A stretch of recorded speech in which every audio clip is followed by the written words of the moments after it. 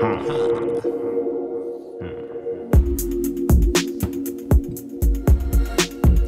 the black man outside. I'm the black man outside. I'm the black man outside. I'm the black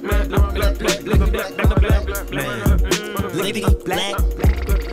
Yeah, welcome to another episode of Black Men Do Talk, where we have overdue conversations from a black man's perspective. I am one of your hosts, Street Hymns. And I am another one, Caleb Edward Lee Berry. And we have a special co-host today. Come on, somebody. Delilah Crosby. Hello. Indeed. Live studio audience, give it up for Make Delilah some Crosby. noise. Absolutely. Yeah. So, man, y'all know enough about us. Miss Delilah Crosby. Talk to us. Off rip, who are you? What are you passionate about? And what are you currently doing? Okay, my name is Delilah Crosby. I am a wife and a mother of 6 kids. I want to get that right out. Okay. I study law. I study history. I am involved with our schools through PTA, which is the Parent-Teacher Associations. I've been doing that for literally years.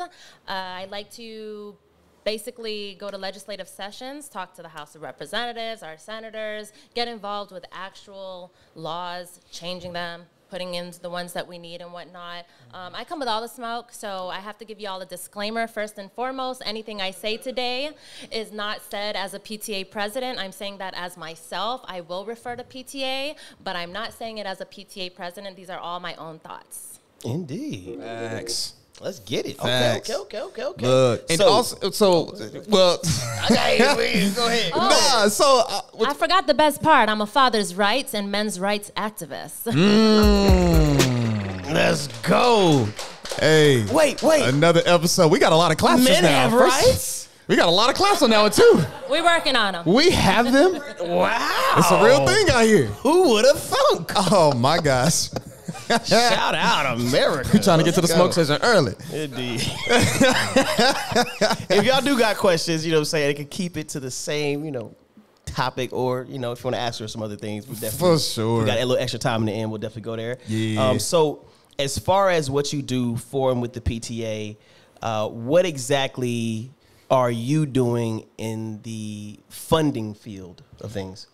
Okay, so on the PTA side, that is a parent-teacher association. That's a nonprofit. So we raise money to support the schools where the school districts cannot. And so I've been on both spectrums of that. I've been at the Title I schools. Those are lower income schools that need a lot more funding and help. And now I'm at a non-Title I school, so I've seen why they need a PTA to support their programs, because they also are missing out on theirs as well.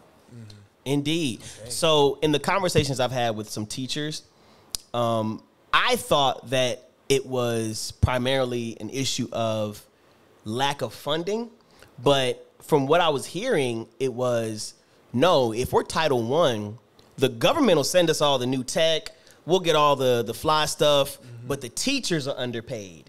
And because the teachers are underpaid, they're not passionate, and the return rate is to the ground. Like, I think it's like 1 to 2 years, and after that they're quitting and then moving on, because it's like, okay, I had one teacher who was from Oklahoma. She said I was getting paid $30,000 a year, and the other incentives I was doing was, hey, $30,000, but hey, we'll give you an extra $1,000 if you coach the basketball team, and then we'll give you an extra $2,000 if you stay after and work on this session and do these things. And so she was getting around $35,000 a year, but as she was basically applying, they were like, hey, we'll actually give you some government funding to pay for your college. And she said, essentially, the amount of money she had to pay per month was zero because she wasn't making enough. So she couldn't even pay back school in working at school because she wasn't getting paid enough. So yes, what teachers are paid are just, that's across the lines, Title I or not. They're just not getting paid enough. We have a major teacher shortage right now. And it really comes down to the bond packages, and people don't realize that. And that is actually per district as well. There was a big crisis in Arlington a couple years ago where they wanted to pay new hire teachers more than our current teachers. Wow. But that comes down to the bond, where people are not getting involved, but people like us are allowed to go to our school. That's per school district, each bond. They get the money, and they delegate where it goes to. And if you're not in those meetings, and if you're not saying, hey, we need this, and if you're not standing up for our teacher, which we know no one is showing up to these meetings, they're just never going to get their pay. But that is a big issue that comes down to the bonds that are in the ISDs in the superintendent's hands. Can you explain a little bit more of the bonds? What is a bond? Absolutely. Yeah. So the bond packages are basically the tax monies when you pay your school tax, and that money goes to the school superintendent and the school board, and then they budget it out. But that has to go through committees that vote, which includes parent representatives. The reason I even learned about this and ended up on it is because they never had volunteers. I was the PTA president, and the principal came up to me and said, Delilah, please go join this. We need some parent volunteers. So that's how I started learning about the bonds in 2014. Arlington alone had $663 million in the bond that I sat in, and we didn't worry about teachers' money or their salaries. We were worried about building fine arts academies and building new stadiums and whatnot. They were more interested in facilities. So teachers are getting little raises. And then when the 2018 bond came, they went straight for higher. They needed new teachers so bad. They know these ones already don't want to stay. So they felt like, let's just pay the new ones, which had us losing even more teachers. So those bond committee packages, the amount is going to be different every year. I mean, every couple years. But that is who decides where the money goes, is your school superintendents, the school board, and the parents who show up to those meetings. How often do you see the school board members ever being teachers at one point?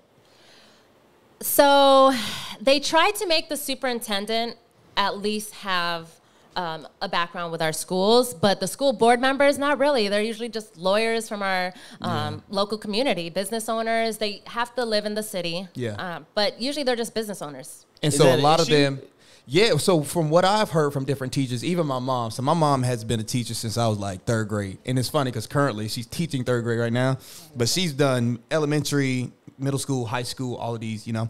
But one of the things I remember her mentioning is that she was just saying, like, the school board makes so many decisions without teachers, without any insight from teachers. Or if they do get insight from teachers, they just they do it for, I guess, in a sense, PR. We listen to them, but you know what I'm saying? Wow. And so, and there's a lot of teachers that I've heard of, they are saying they're not in the trenches with us and they don't get it. And they're making decisions that go completely on the opposite end of what we're actually needing. That is 100% true. That is what's happening. And what I've learned in my experience, and this is why I say I'm not saying this as PTA, I'm saying this as me, these teachers are crying out to parents like me who are going to stand up and speak for them because they can't speak out. HR will threaten them with their careers, literally. So they can't even speak up for what matters. It goes through us. We literally have to stand up for them. Yeah. Wow. Okay. Wow. So this is a little confusing because, like, I thought the teaching field was every year you stay, you get a little bit more pay. A little bit more. I heard that too. So that's another thing. Every bond committee will decide how much of a raise they get every year, what they're going to get, how that's all going to work. I know there was a big ordeal where they got a trade-off where they did get a raise. Arlington made it, I believe it was Arlington ISD. They made it look good to the community. And then the teachers started letting me know, well, Delilah, they raised our medical insurance though. So we're not getting anything more because they raised this, but they gave us this. Yes.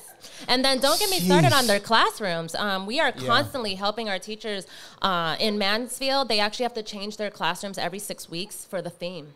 And these teachers will have to reach out to parents. Can you please donate this, donate that? Because I've already spent $500 out of my own pocket. Wow. Yeah. Wow. I was about to say, I know plenty of teachers like that literally sacrifice so much of their money for those kids. You know what I'm saying? Because they can't get the funding. Yeah. Now that is wild. So wait, you said they have to every 6 weeks? Every 6 weeks in Mansfield, they do change the theme. I'm not sure if this is all grade levels, but I know at the elementary level, they change the theme every 6 weeks. Only in elementary? Okay. Only elementary. The theme, like of the room, of the classroom? Like 1 week. Space. Yes. You have to change the theme. And it the takes, whole classroom. Yes. Oh, wow. And bro, and even on the creative side, and you know the creative side, it takes money to create for these kids. Bro, if I was an elementary school teacher, theme on this time would be black.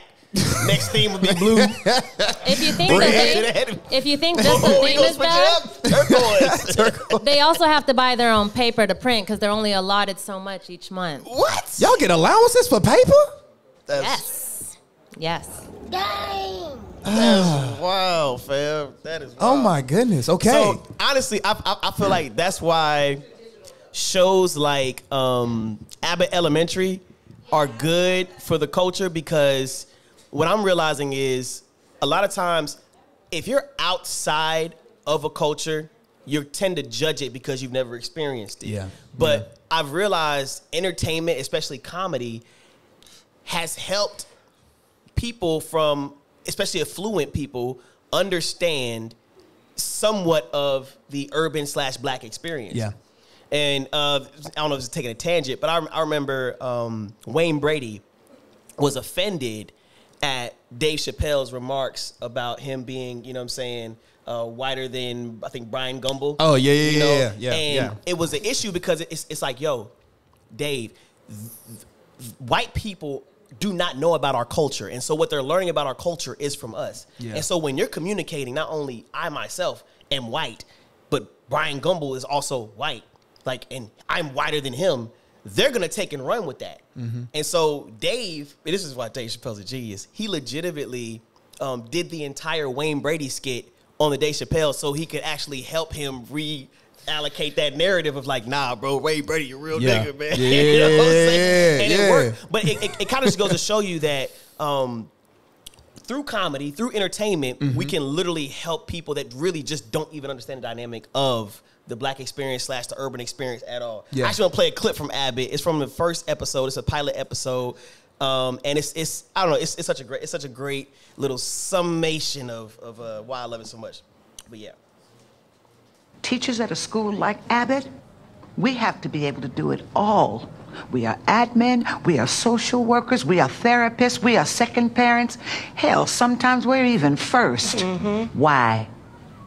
It sure ain't the money. Mm-hmm. I could make more work in the street. Easy. Yeah. But yeah, absolutely. Jane Lion. No, for sure. Which is also another reason why, like, I just brought up the question of just like how many of those people on the board are in this have ever been in the space of a teacher. Because again, like my mom, I didn't even think about it as a kid, but now that I'm older, I've thought through it some. But she comes home and she has to love on me, think through my emotions, think through my issues, think through my troubles and stuff like that. Not thinking that she had 40 kids that she just came from, that she had to do the exact same thing too. Wow. You know what I'm saying? And she really put in the time, the work, and the effort in that. Shout out to my mama, man. Like, real, like, you know what I'm saying? Like, for real, for real. And shouts out to the teachers too, We like, in general, that are doing this. But yeah, like, that is a lot that they are putting into. Absolutely. So I really like that you guys brought up the difference in schools. And what you were saying, for example, Lamar High School did put in, that's in Arlington, they did put in a Black History class, but it was an optional class. And it's also a predominantly black school already. They didn't offer that to the other college high schools. They just wanted to see how it would work. And of course, there was not enough enrollment, so it easily got scraped. You know, they are trying to bring those things in, but then it also comes to the disparity of funding between the Title I schools and the other schools and what the focus is on for those monies. So while one school is trying to just get a cafeteria, because yes, some schools do not even have their own cafeteria. Another school's getting a roof makeover and new ACs. Wow. Okay, I actually want to read one of the comments that somebody left on one of our Black Men Do Talk videos. Basically, we're talking about Candace Owens and how, you know, for me, I'm like, hey, I'm not a Candace Owens hater. You know, at the end of the day, I agree with some of the stuff she says. I disagree with some of the stuff, but I don't dislike her. And one of Candace Owens' faithful commenters, you know what I'm saying, the Candace Brigade, you know, one of the Young Turks came through and basically said every school district gets the same budget. The problem on the education side is that less talented or qualified teachers chose to teach or stay in those schools. Let's not mention the culture's disdain towards sounding educated with accusations like, you sound white. In addition to all this, the lack of positive male role models present in the house. What would you say to this person? First of all, they've clearly never been to a school board meeting or have children in school. Indeed, indeed. So One, they're absolutely wrong. Like I said, there's bonds that's per school district, and that does not go out to those public taxes do not go to our charter schools or private schools. That is only for the ISDs. Well, that's what we're called in Texas. Second of all, she touched on being too white, speaking white and whatnot. Like I said, at Lamar High School, we don't have those issues. The students have white teachers that they love because those white teachers understand how to be their therapists, like they were talking about in Abbot Elementary. And those teachers at those schools are there because they care. They're not there for the money. Yeah. As for the budget, that goes through the school bonds committee, and it absolutely takes parents showing up to those meetings. Yeah, they can be long and boring, but it is worth everything if you want to retain your teachers at those schools who are willing to push through those barriers at those schools. But it also comes to the lack of funding, because I want to specifically talk about what happened in Arlington in 2017. Well, that was one issue. There's actually two. But one school, which is a Title I school, was having an air quality issue. Sean King from the Daily News actually shared this. It made national news. And teachers were passing out in front of students. Students were getting sick. I mean, you all can Google this. And I was the PTA president that year. And we partnered with Lee Merritt, and we sued the school district. And there was a government umbrella that covered the school district, and we could not get any help. And so the parents finally started... Government umbrella. Break that down. Yeah.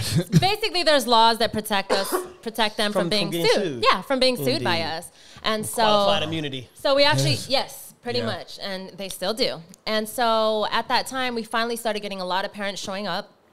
A lot of professionals showing up to say, hey, this is what's wrong. There's mold under there. There's mold there. And at the same time, Arlington ISD was doing a facelift at Martin, which is the richest school. Indeed. Yes, at the same football time. stadium. They pushed this issue out the whole year. We lost 13 teachers that year, including our principal. The basketball coach left. She was pregnant, and she was terrified of what might happen to her child. Wow. There was fracking going on right around the block. So we never found out what happened. They waited until summer, sent all the summer school kids to another campus, fixed everything up. And at the end of the school year, all the teachers called me and were like, Delilah, we've got new systems in here. They fixed everything. Wow. All's good now. But they had the money to do it because they were doing a facelift someplace else. But they waited until summer and let everyone get sick at the school. Wow. Yes. Another issue that I saw when we talk about funding is they took Rockmore Elementary and they turned it into a fine arts academy. I was furious because this was a Title I school, all apartments around it. They went and turned it into this beautiful dual language fine arts academy, and they didn't bring those students back. They went and recruited the students they wanted to go there. And then what did they do? They took that bond money and made another elementary and zoned all those kids. So instead of building up the elementary that was already there, they went and just started again. Yes. They made a new one for those people there. And so it's like that's the school another version thing. of gentrification. Exactly. So when they say everyone gets the same budget, that is not true at all. What are you talking about? Wow. What are you talking Literally, about? what are you talking about? That's wild. That's wild. Did you want me to touch on her father engagement? Because I got a lot to say. Well, before What was that? the what? The what? She said something about father's engagement is another problem in the comment. Oh, In the video? I'm pretty sure that was a guy, but yeah. We could cook them later. Yeah, what was your question? No, I just because again, I just want to. I want the people to recognize just how real you are about this, and you've been in some legal fights with some folks. Yes. Front lines. Can you talk a little bit about that? Sure. So Yeah. I already mentioned the one earlier where we actually sued Arlington ISD, and because of the government umbrella, it went nowhere. Well, this year, I'm not at a Title I school, so our PTA is very important, and I've never had a PTA that makes this kind of money, by the way, because I was always at a Title I school, so to see like $30,000 is like, whoa. But it gives a lot of programs, and because they're not Title I, they can't get like star practice programs, so we got to go raise the money to invest in that. Well, this year I found out that the president from last year stole all our money. She was stealing straight into her PayPal account, was not paying our bills. Hey, we got left with 14. We got left with 14,000. How much did she? How much? Wait, this is somebody that worked for the school that The PTA president from last year was stealing money. stole our money from the students, from the parents, from the teachers.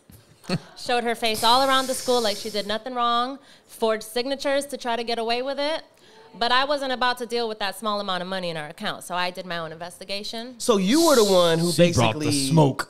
got to like you saw it out and then found out she was the issue. Yes. And then brought it to Did light. your research? That's And what's up. that also took forever to be done because, once again, the school district doesn't want bad news on them. The PTA doesn't want bad news. So we knew this in August, September. She didn't get arrested till January. And the only reason she got arrested is because we had to find someone to post it on Facebook. And then everybody was like, oh, my God, everybody knows now. Now we got to do something about it. They did not charge her for the right amount. So I'm dealing with the prosecutor myself to make sure all charges are filed on her. It's just, school politics are way more than people think. That's how I know that person who made the comment has zero experience. Yeah. Wow. Man, you about this. Yes. So that's why I Wow. say with PTA, I cannot speak as a PTA person because they're always trying to find a way to get me out of here because I'm the one that's going to fight against every little thing I know is wrong. Right now, I know that Mansfield ISD paid for a bus to send our PTA leaders down to Austin, but they didn't want to pay for our CPA to track all the charges. Indeed. Okay. Wow. Okay, so man, I kind of want to touch on this. I hope it doesn't go too left if we do that. You know, no pun can bring it right. intended. But essentially, is this connected to, or possibly in any connection to, what just happened to UTA, where they recently just got rid of the whole DEI program? Oh, yeah. So Diversity, equity, and inclusion. I learned that the other day. Yeah. So that is actually where I go to college, is UTA. So that's Okay. funny you said that. So not as a student. This is me as myself again. They may have said they got rid of it, but they have definitely not. Okay, so it's still there. Oh, yeah. This campus is going...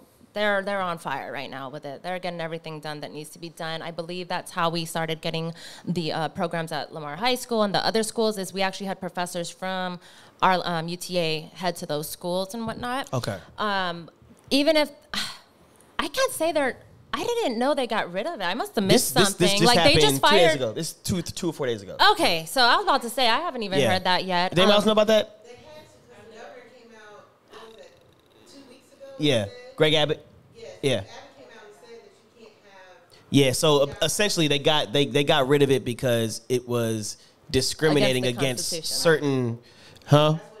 That's what he said. Is it? I was gonna say certain certain demographic of. Oh, Abbott said white. Well, if Abbott said white, all right. Well, it was discriminating against cis white males. Did you say cis? He just... As they, I'm gonna have to as get they into say. that. Oh, the left. Cis white Oh, males. the liberal dialogue. Nah. So it's interesting. I don't know. For me, I'm like, because I don't know. It seems like the whole fight against CRT, which I'm still trying to figure out what the whole thing is about.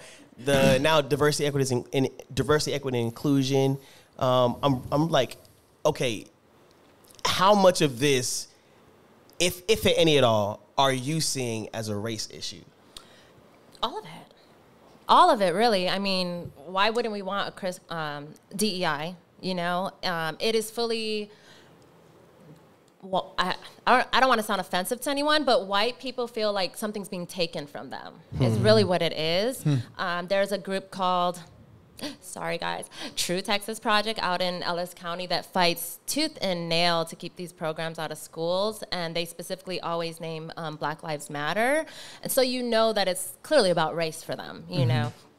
As for DEI, at UTA, let me tell you, that campus finds a way around everything. Yeah. They find a way around everything. So that's very new to me. I actually did not know that happened, and I'm involved with school politics. So, I mean, they just fired last year's, they made him, they impeached. Texas A&M, I'm sorry. Okay. That's how I was like, how did I not know this? Yeah, Texas A&M systems removing okay. DEI statements from employment. Wow. Yeah. So, Okay, I was about to say UTA. Okay, yeah. Wow.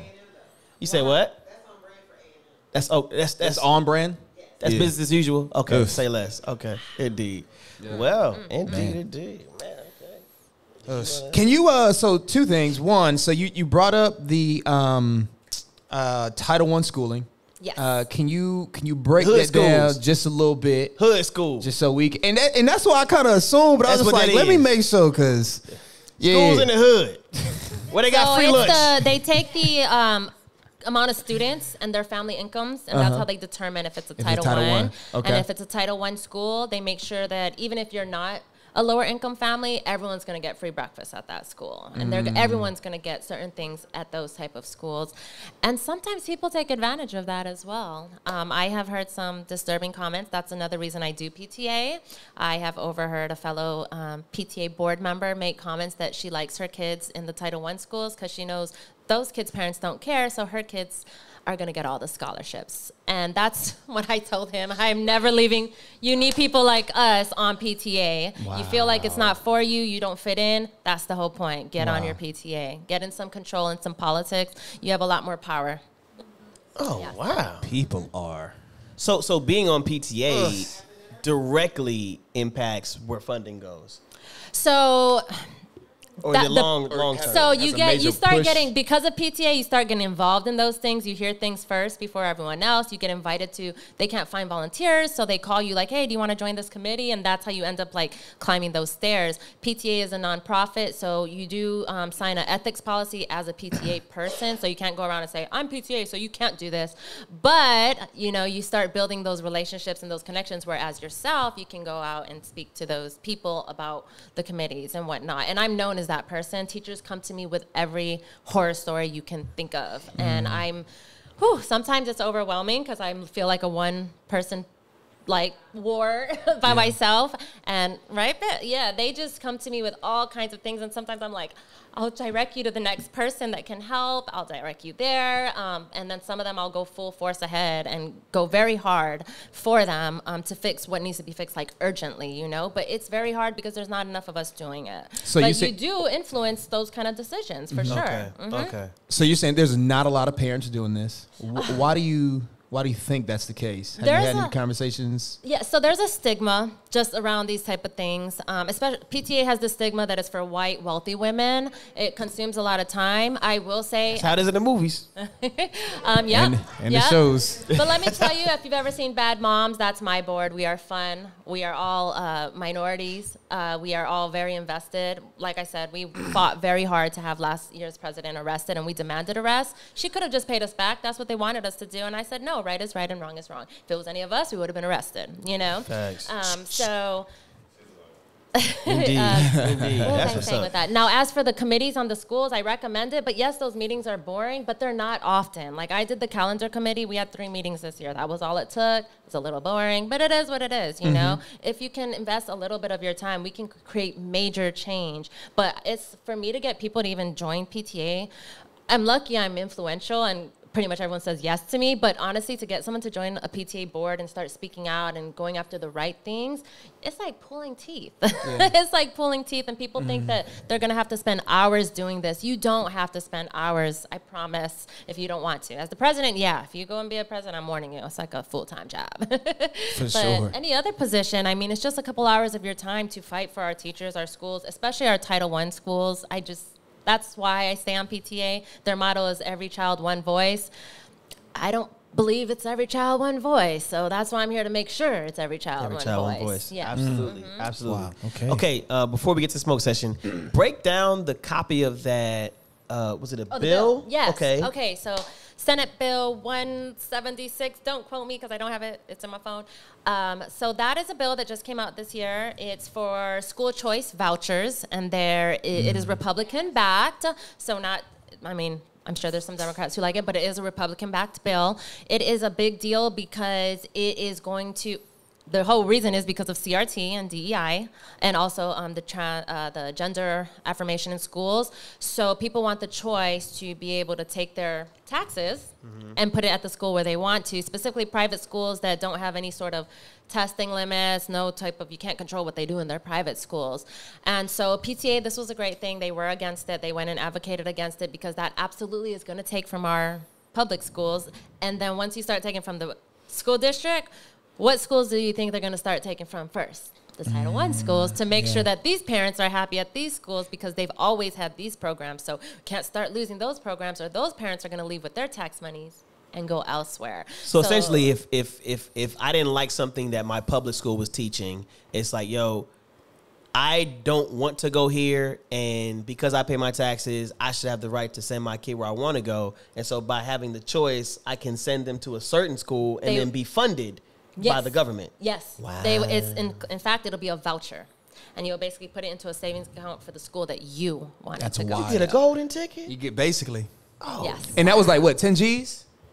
I Was it actually 10 don't know grand the or- amount. There's no amounts on there, so that's a whole nother issue right there because it's going to go by. Okay. Where did we see each- that 10,000 at today? county- So from what I thought it was on that the document you sent, Possibly. the article you sent. It said Was there a the limit amount or it something? takes to send a kid through school per year is Okay, I get. $10,000. Yeah, the estimated amount. Yeah, I get what It's you're about saying. So $10,000, for yeah. each child, yes, I got you now. Yeah. Okay. So it's like kind of like the stimulus. It's like just give mine. I'll do what I want I'll- with it. yep, You know what I'm saying? exactly. Just give I my choose 10 where it G's. I'll do what I goes. want with it. You know what I'm That's saying? wild, man. Yes. Indeed. Okay. Well. And if that passed, that's going to be this year. So if you're against it, you should be talking to your senators, your representatives. A lot of people think you can't reach these people. Yes, you can. It's very easy. I talk to them all the time. They ain't nobody but our neighbors. Wow. See, they right outside. Okay. Well. Y'all know what time it is. If I can find the button. You over there doing a button. All right, y'all know what time it is. This is the time where we get some I almost started it off real bad. If you got questions, comments, concerns, please bring it up to the smoke session. We got the hot seat up here ready for y'all. I have no idea. My brain went everywhere. Indeed. Oh my Yes, God. anybody from the live studio audience. First of all, live studio audience, make some noise. Thank y'all for being here. Absolutely. If you got anything you want to ask Miss Delilah or comment on your experience as a student, teacher, etc., or PTA member. You got any PTA members in the building? Oh, wow. Wait, teachers can be on a PTA? He sponsors the Dads Club. Yes. Oh. Oh, I'm sorry. Let me make it clear. You don't have to be a parent. The communities can join. Your business can join. Anybody can join. Yeah. Grandparents, aunts, sisters, anybody can join our Say PTAs. less. That gives you a voice. You get to vote on things. Yeah. Well, look at that. I can get involved. You feel me? Let's get it. Let's get it. Okay. Get on the hot seat. You were great. Come on, You Ty. were great. Come on, yeah, Ty. I want to hear all those complaints up there. Come on. No You were question. telling me before the show. It was great. Yeah, absolutely. Yeah, come It was on, great. come on. You work at Come on. hey, who works at Title One? Oh, did? Oh, yeah, indeed. How long you worked there? 5 years. Oh, you did the long run. Thank you. Well, shout out. Okay. Shout out to you. Welcome to Hi. I had a question. So let's say you are a parent and maybe you are aware of some things being taught that you don't really want your child to be taught. What should you do? What would, like, I guess anyone in here, if they answer that. So those kind of issues would have to go through the superintendent's office. But even that, there's a whole other agency above them. You guys may have heard of TEA. That's the Texas Education Agency. So that would be a process. And that is exactly what like PTAs do and just even regular advocacy groups. It is a process and it really involves the legislative session, which is going on right now. So when you have those kind of issues, you would bring those things up, bring it to your representatives, your senators, get your PTA to work for you. I always tell people, like, the board, we are not in control. It's the members that tell us what to do. So if you don't like something, you could tell us to go complain above and whatnot. So you have a few outlets, like, but never the principals. Please don't go after our teachers and principals. They have no control and they're already stressed out enough. So take it to everybody else. Make everyone else work for you. Yeah. Okay, no. Stop sending them emails. Stop sending Yeah. And they hate when anything hits the Johnson news. at If you can get EDU. something on the news, yes. So you're They- saying go to the superintendent. You would go to like a school board meeting. School They board. used to make it where people couldn't talk until the end, and I'm talking their meetings will go to like 12 midnight, so they would hope that you would leave. Oh, wow. Most of them now allow you to ask your questions first. You are limited to 2 to 3 minutes, so always prepare beforehand what you want to say. But if you have a complaint about a program or something being taught, you're going to need a group. This is like going against the government. It really is. So I'm not you're gonna lie. need I have a group. pretty cool pastime. I like going on YouTube and then looking at controversial school board moments. It's so many people that are just saying stuff right now that's like getting them either in trouble We're getting them viral, and it was just like, yo, I hate that this is going on. Like, man, like, why did this happen? Why is my kid going through this? I'm like, yeah, talk, go. It's even, bro. I've even seen some students get up and like, get your and students go, for and sure. go off. Yeah. And that's what that's why I wanted to know, because like as a person, I don't have kids, and I'm not in this, like I'm not in a teacher in the public school system. I've done early childcare, but I would want to know like where to go, and I wouldn't have even thought superintendent. So that's good. So not the principals. Don't email the principals, not the teachers. You would go to the school board meeting, and let me tell y'all something. If you were to ever have, like they told you, come into our office, meet with us and everything, record. Right. Texas is a one-party state. You do not need to tell them. Let me tell you, those are the juiciest things that are sent to me by teachers. Wow. It really is. Always record if they invite you in to talk and whatnot, because you never know what you might catch. Right. Thank you. Yes. Like on some James Bond stuff, like they don't know you got it in there, or Oh, like, yeah. I never tell anyone I'm recording. Oh, okay. All right. No, not in Texas. It's a one-party state in Texas. You're allowed to in Texas. Be blessed. I didn't know that. Like, everybody's like, oh, I'm about to record every conversation. The legal term is you can't expect privacy in public. So yeah, any place that's legally public, you can record, you can do whatever you want essentially. Oh, you can even do it on phones. Yeah, phones. Texas is a one-party video. state. Yeah. Mm-hmm. Yeah. This state always does something new. Indeed. Welcome to Texas. Talk to us. My name is Charlotte. I am a parent. So what is your opinion about them not testing kids out of the grade level, you know, for those kids who need to be challenged, but they're like, oh, we're not doing that anymore, or it's like pulling teeth just to like get your child into this test so that they can move forward, that they're not doing it anymore, or that it's just like they don't care to do it. Oh, you make me want to rip out my hair. So that comes down to TEA. And it's actually even worse this year. I just found out that if your student has a higher reading level, they're just going to say if your child's at their grade. They will not test them to see how high they're reading. They will not give them books to read at a higher level. I'm just started investigating what this is about specifically, and I believe it's about funding, keeping the attendance. Have you guys noticed how strict they are with their attendance out here? And that's a TEA issue that is going to take going to legislative sessions, honestly, and showing up to your representatives and senators as well. You don't realize how many bills are out right now, just for our schools alone. But that one is, I'm even shocked. Like, I don't understand. I know it has something to do with No Child Left Behind. And I know it just has to do with keeping attendance at certain grade levels so the funding keeps flowing. It's all about money. It really is. So that's the sucky part. That's another reason people want that bill to be passed. I always wondered. I'm like, man, y'all putting so much emphasis on these standardized tests. And when I was taking a TAS and the tax, I'm like, fam, if what you're telling me is if I fail this tax, I'm going to fail out of the school, like I can't go to the next grade. Well, let me take 2 grades ahead of their test so I can just pass that and then skip ahead. I'm like, if that's how it works, if this test is determining whether or not I'm good enough to go to the next grade, let me see how far I can go. You know what? You actually just reminded me. The teachers just came to me this year because of the legislative session. They're pushing these bills through to make these teachers go through more trainings, more classes, more standardized testing stuff. And they have told me it's simply to put money into the pockets of the businesses that lead these sessions and whatnot, and it's taken away from them teaching students, and these sessions as in what? So these bills are coming through saying that they need more trainings for this, trainings for that, training for STAR testing and this and that, and it's taking them away from actually doing what they need to do for our students. It's taken away from the funding, the money in their pockets, and it's all the same companies. It's all about the business. So if you don't agree with those things and you want to get back to our children actually being able to read higher level books than their grade level, this is the legislative session that's going on right now. It's really disappointing, though, because as a parent to a young black man, hey, baby, my baby, he nice and chocolate. Dumbing them down.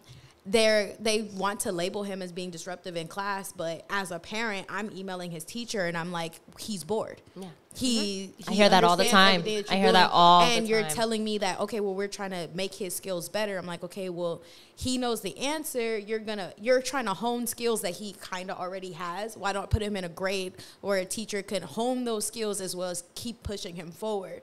And so you're saying that he's being disruptive, and now you're going to label him, and now he's bad or he's got an attitude. Not saying that that's what his teacher does, because we love his teacher. Hi, teacher. You know, I know you. Because his teacher is a young black man. But and he's always got his back, and I really do appreciate that. But for other students like that, you know, getting that label that they're being disruptive is just that they're not being challenged, and now being in a state where that they're literally pushing to stop.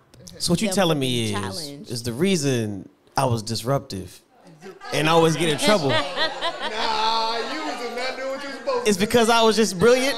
I feel like it's because you wanted to take the 2 grades ahead test. To keep pushing. Like, you wanted to use the test. I always like thought Mario that too Kart as a young man. I was like, man, I'm a little too good for these commoners. You said you're a teacher, right? So she knows. Like your son's teacher may want to do more for him, but the school ain't backing him. You know that, right? And the principal don't even got the superintendents backing her. So Yeah, this is the whole system. Like even the whole like the meetings, it's like I'm just as you're talking, I'm just realizing I've said this twice already, but still, this is so systematic. I didn't realize how deep it went. Because even just hearing that, like they kept the comments that they wanted the people to make at the end, so they can discourage people. It's like, man, it's time to go home.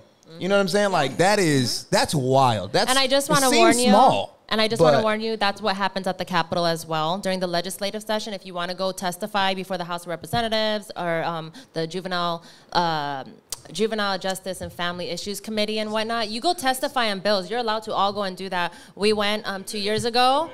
They talked and held everything else, had their lunches, their dinners. We didn't testify till like 1 a.m. But over 150 of us stayed there. We still testified, and we made them stay until 5 a.m. listening to us. There you go. There you go. You know what's crazy?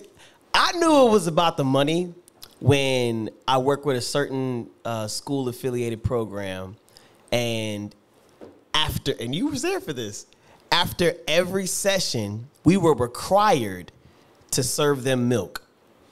And it was a handoff. Like, the only thing that could make us not give it to them was them actually denying it. But other than that, it was a required handoff. Take the milk. And then, like, it wasn't like, hey, don't serve the milk. The requirement was you have to serve them milk. And if the only way they can't get it is if they say, no, I don't want the milk. Yeah. And it's like, why do we always get served milk? Yeah. It's because the milk industry is involved in education. They're paying for it, yep. So they say milk is kind of addictive as well. You know what I'm saying? Government cheese. So that when you go forward, it's like, oh, I still want milk, and you still desire milk and crave milk, because it was pushed to you literally as a kid, as a youth. Indeed. Wait, what? Y'all was getting expired milks? Oh. Yes. Oh wow, y'all yes. You went to a Title One, huh? Tell me you Title One without telling me you Title One. I was Title 0. This joint say sell by. Oh no, we've seen it. What Aaliyah all the time. Girl, throw that back in the fridge. It's all right. You good. We got to throw one t-shirt. This is accurate. Just pour the top half off. Curdled. Pour the pop off here. You good? No. It's some good milk down there. You good? It's some good.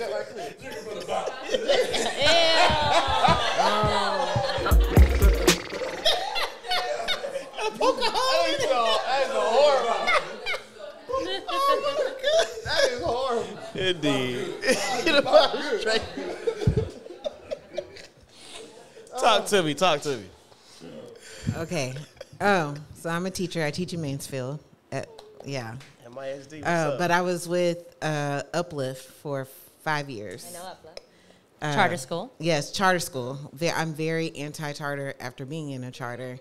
The turnover is very high, and so you have very young, immature teachers with classrooms full of up to like 33 kids. So kids aren't actually learning, and so you're you're perpetuating like low reading scores, low math scores, and then Uplift specifically runs it like a business. And so there have been countless studies done. If you run a school like a business, it will always fail. And then charters pay well. So like you'll have like IDEA, which is taking over Fort Worth, where they're paying teachers really well. But they teach exactly to the test. When I interviewed to teach at IDEA, they were like 90% of your students have to pass the STAR. And if they don't, you will get fired. Wait, what? That was in the interview. He was like, I just need you to know that your kids have to pass the STAR. It's not negotiable. Focus on the STAR. And he's like, are you willing to put into work to do that? And I was just like, I hate teaching to the test. I never have. I'm very against it. It's also why I teach 6th grade science, because it's not a tested subject, although everything in my content carries up to 8th grade, and only in middle school science does what you learn in 6th grade show up on the 8th grade test. Of course.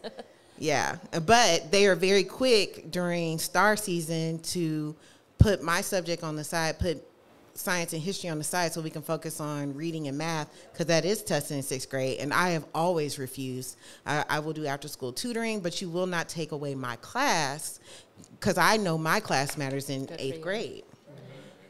And so I told my administrator that this year, but I did it the whole time I was with Uplift. And I always got low ratings for it, so I could never get the raises because I was always marked down, because they were like, well, you're not teaching to the test, and so you're only a proficient teacher. While now I'm in Mansfield, and they're like saying I'm distinguished.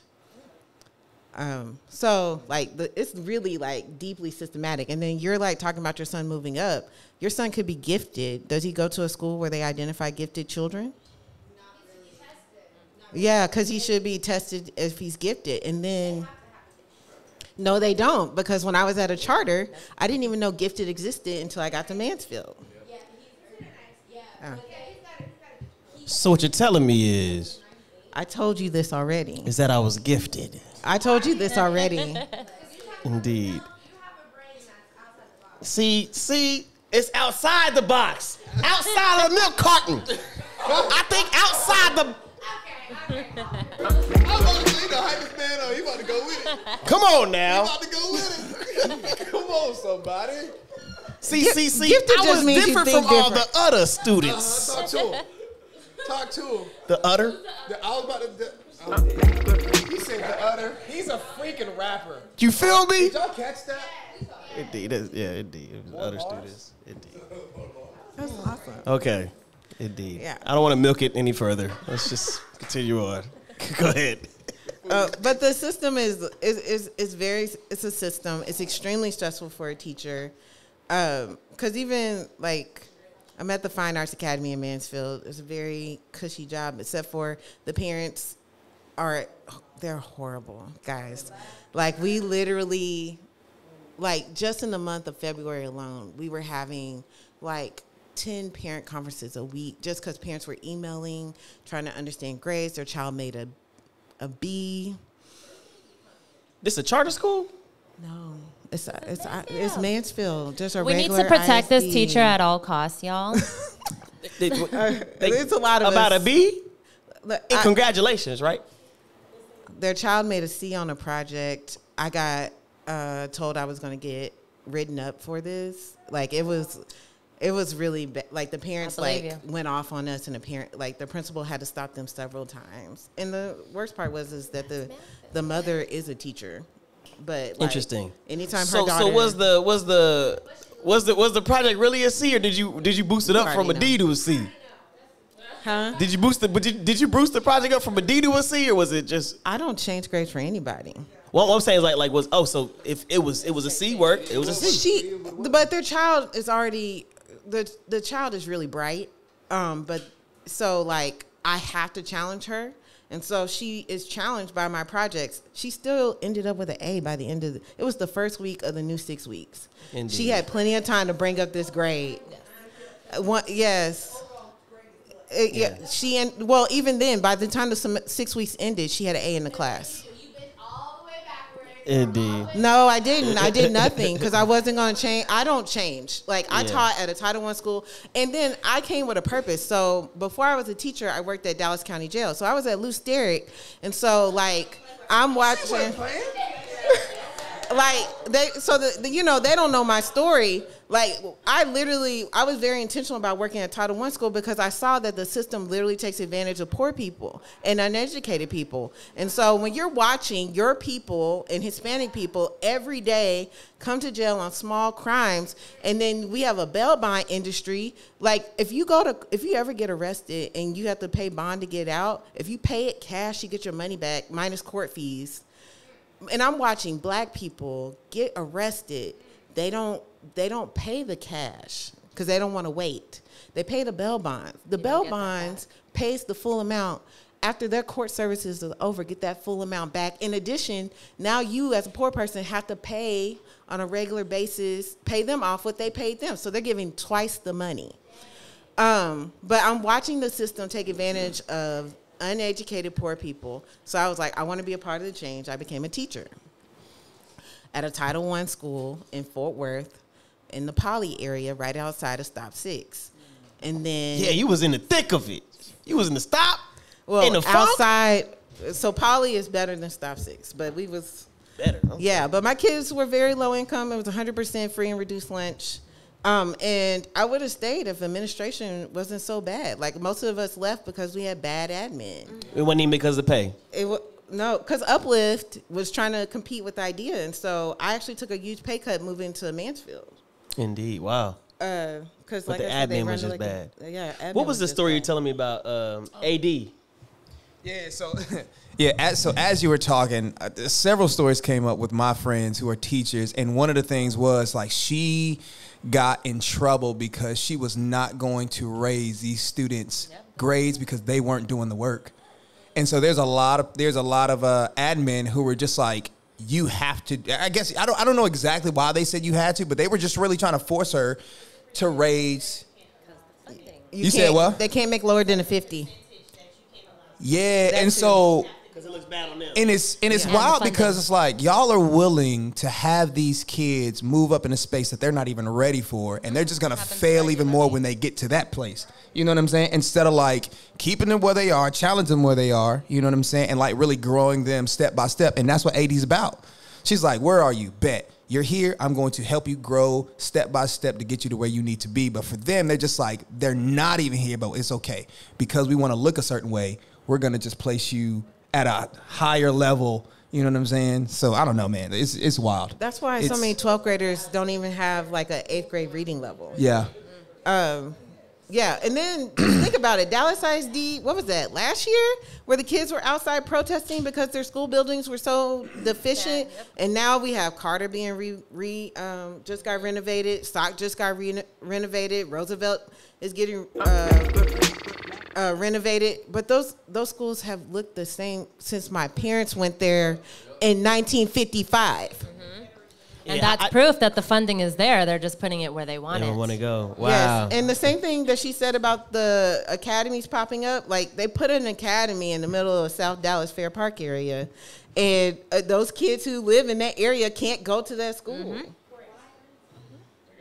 Because you have to apply to get in. And imagine. It's a waiting list? Yeah. And they go to right down your street?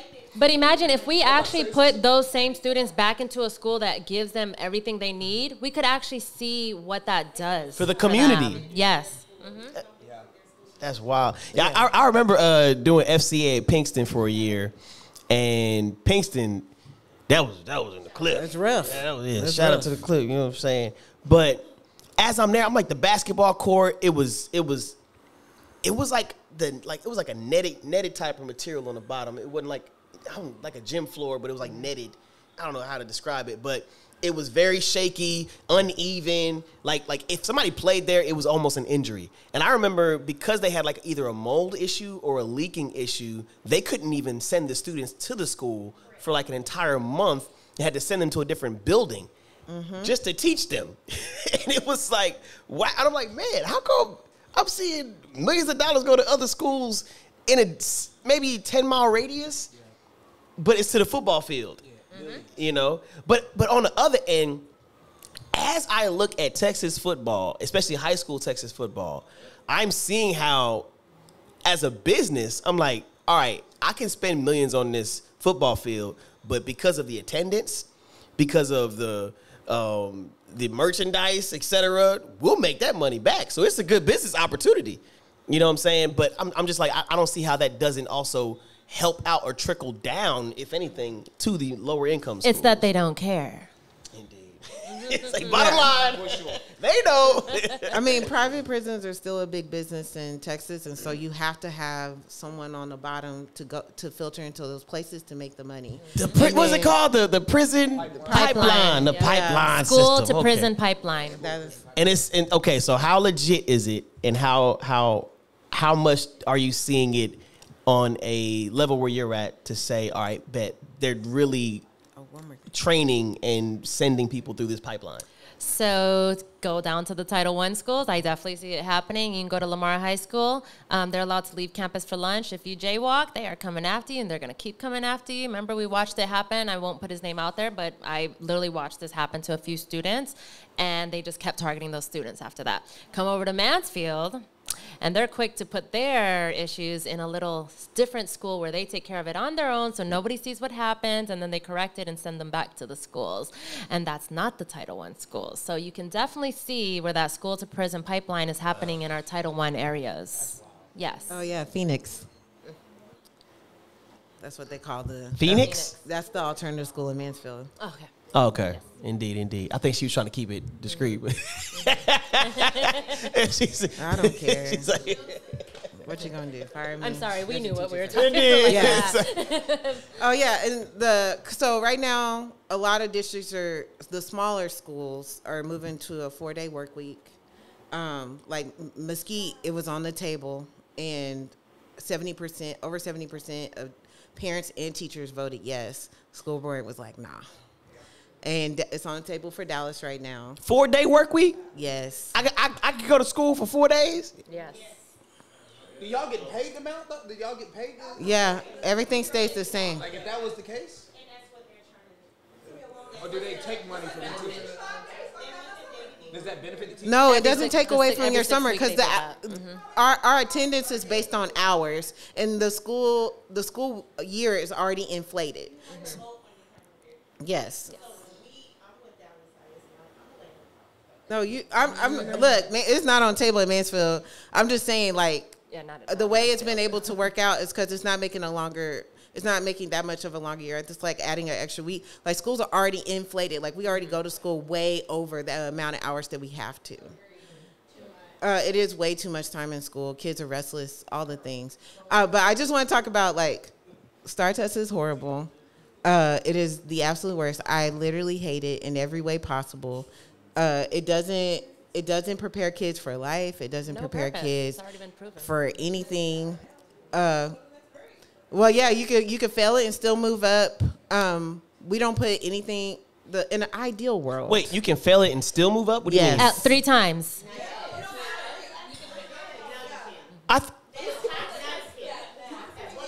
You just go to summer school and then they move you on up. Wait, if you fail 3 times. Yeah, they put you in summer school. Yes. But what's the point of the test? The business. It's a $1 billion industry. Yes. It's $1 billion. Yes. That's why they keep changing the names. I can't keep up with it. It went from TOS to TEX to tax. The Star. Now they a Star. Yeah, that's what 3 years gonna be a that's what comic. she was saying. Like it's follow the money. Everything is so like our state tests is only keep growing, and like we're supplying test materials to Florida because it's $1 billion industry. Yeah. Mm-hmm. It is. That's how they make their money, and so we make kids sit in rooms days on end for 4 hours in silence, taking a test, to show that they've learned this year. We as teachers are graded by that, and so we are incentivized to overteach the students on the test instead of just teaching them normal content, creating environments where they can learn and grow, learning collaboration, which is actual skills they will need in the actual business world. And now Texas is pushing, like, they just changed the TEKS for middle school science.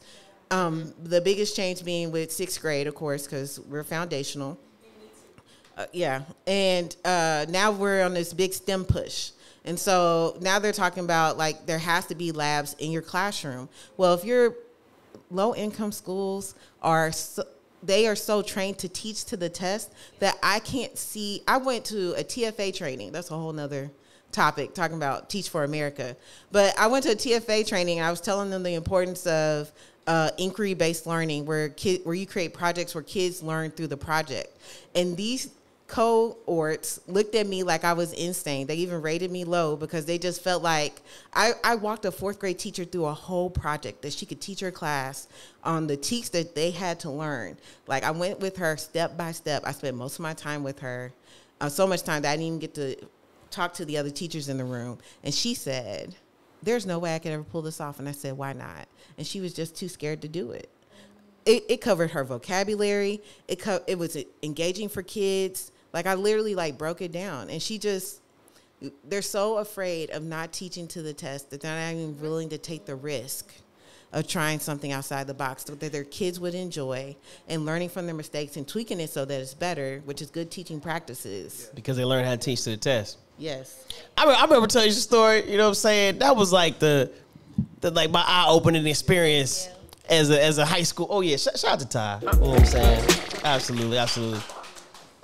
Back when I was in high school as a young whippersnapper, I had my TOS test, you know what I'm saying? And I was definitely one of those children that was extremely gifted. I was so extremely gifted, I think I had a record for my detentions because of my giftedness, right?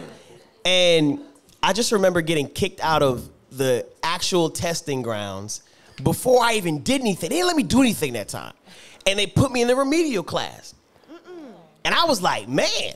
But when I got there, I was like, Terry, what's up? You remedial? And it was like, yo, Benny, yo, it was lit. We was in there playing video games. They had snack time every other. I'm like, yo, remedial's kind of lit. Like, I'm here with the slow kids. You know what I'm saying? Like, that was we had nap time, snack time. You know what I'm saying? It's like take the test at your pace. I said, for real? Yeah. So it's like, hey, if you want to take a break, play some video games. I'm like, yeah, love this. You were in resource. I can't tell you what I scored on that test, but I had a great time. You know what I'm saying? But it's just the fact that the teacher said, here is a threat. Get him out so we can get the kids that can actually make an impact and take the test and not have them distracted. And so that was like, I guess I was a threat to their job. It's like, yo, make sure you get Mitch. Because if we get him out and put him in here with the remedial class. Also, to a point to where when Micah got into school. Oh, man. His brother is Micah. So when Micah came into school, they said, this is Mitch's brother? Oh, we about to treat him exactly like that. Because they thought he was going to come out just like you. Yeah, I will say, I set my little brother up for failure. I apologize. I didn't even realize how bad it was. But my little brother be like, bro, I don't know why these teachers don't like me. I said, which teacher is it? He's like, man, it's this one. I said, it's because you got that West name. They remember me. Cause I was just a crafty student. Like, I would do things, but you could never really prove it was me. You know what I'm saying? So it's, yeah, you know, it's, look, I'll say this much. I went through my adult phase, and I literally have written a lot of my old teachers and sent apology letters because I legitimately recognize now I was immature. You know what I'm saying? Yeah. And then after working with kids, you know what I'm saying? Like, I'm like, man, God, okay, you sent me a me. So you get a little humble, you know what I'm saying? So yeah. I was definitely humbled. So I've realized that I could have done better as a student, but I was just immature. You know what I'm saying? So yeah. Talk to us. I don't know what I'm supposed to say. Okay, so I'm a teacher, and it's real ghetto. You in Title I? Yes, I am actually. I work for Dallas ISD. Currently, I would say that it's very challenging. Parents aren't accountable. Students aren't accountable. They don't even know they probably don't even know what that word is. Not trying to be funny, but I'm in the middle school space. I teach in Oak Cliff. I teach sixth graders. Here it's called reading, even though anywhere else in the world we call it English. But yeah, like normal places, but because there needs to be an additional support for reading here because of now it used to be ELs, but now they're called emerging learners. So because of that, piece weighing so heavily, like the school that I teach at is predominantly roughly 90% Hispanic. And Black students are the minority. So I have to deal with battles of my young Black boys not understanding how to defend their Blackness, but still keep their own identity. They also have the conversations of, is the N-word acceptable from these other people? Because these are my boys and I allow them to say it. And just why they shouldn't even say those things to me. And administration not taking that seriously. It's elementary? Oh, wait, and I have some questions. Middle school. I was Middle school. I want to say that word elementary. And let me pull up the questions for Black History Month since that just passed. They are now. Oh, they got it now, yeah. The students ask these questions? Yeah, students say a lot of things. It's been, like, I didn't want to have to explain. Because also, like, if you think about it, the demographic, even religiously speaking, would predominantly be Catholicism, right? Yeah, so why are we introducing Pride? I don't know. Why did I have to roll out a video about it, what it was and stuff when that came out? About what? About Pride and stuff? I don't know. Yeah, Required. You understood every word that I said. That is correct. And then when the Q, they were like, Q, question mark, what's that? Like, I don't understand that. Miss McKinney can't, no. Ask your mama, ask your daddy. I'm not saying nothing because, you know, my words can be held against me. Y'all can file a complaint. Y'all can say that Miss McKinney taught my kid. No. Principal, you pushed out this video. You said it's a pivotal part in history that we need to talk about.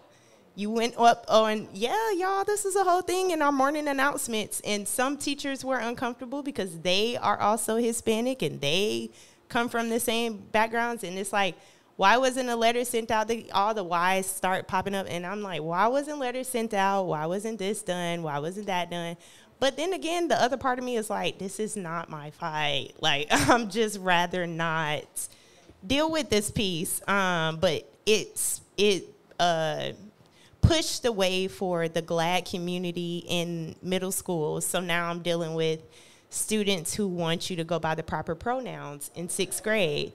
And my co-teacher being like, hey, like, this person wanted me to call them this today, and I'm not doing that. That paper says yada, yada, yada. So I'm like, look, dude.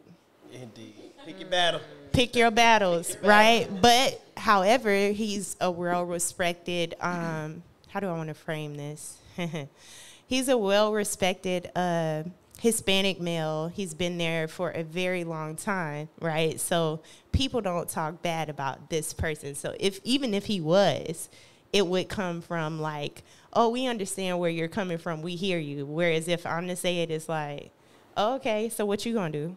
Indeed. So it's like, I don't want to interrupt you, but before you go on, I have a very serious question because we just started having these conversations as parents in Mansfield, and I was surprised this conversation even took place in Mansfield. But we were discussing how Pride and LGBTQ plus is being pushed in schools. Do you feel like it's taken away from Black history? Absolutely. And I'm glad that you brought that up because I have some Black history questions that they wanted to interview me about, and I don't want no. I told them no. I was like, wait, you keep the questions.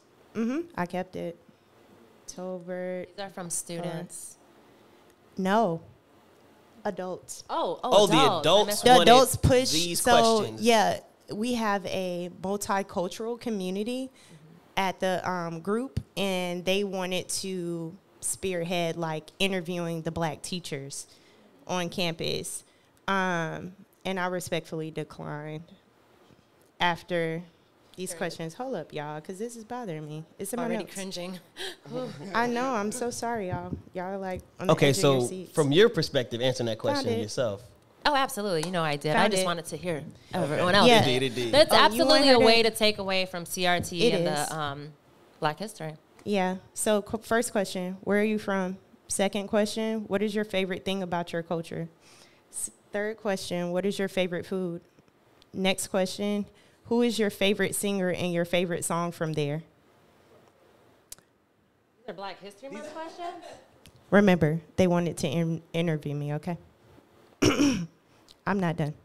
Who is your, can you share with us one challenge that you have gone through as an African American? They scratched out Latino because these were the same questions that they used during that.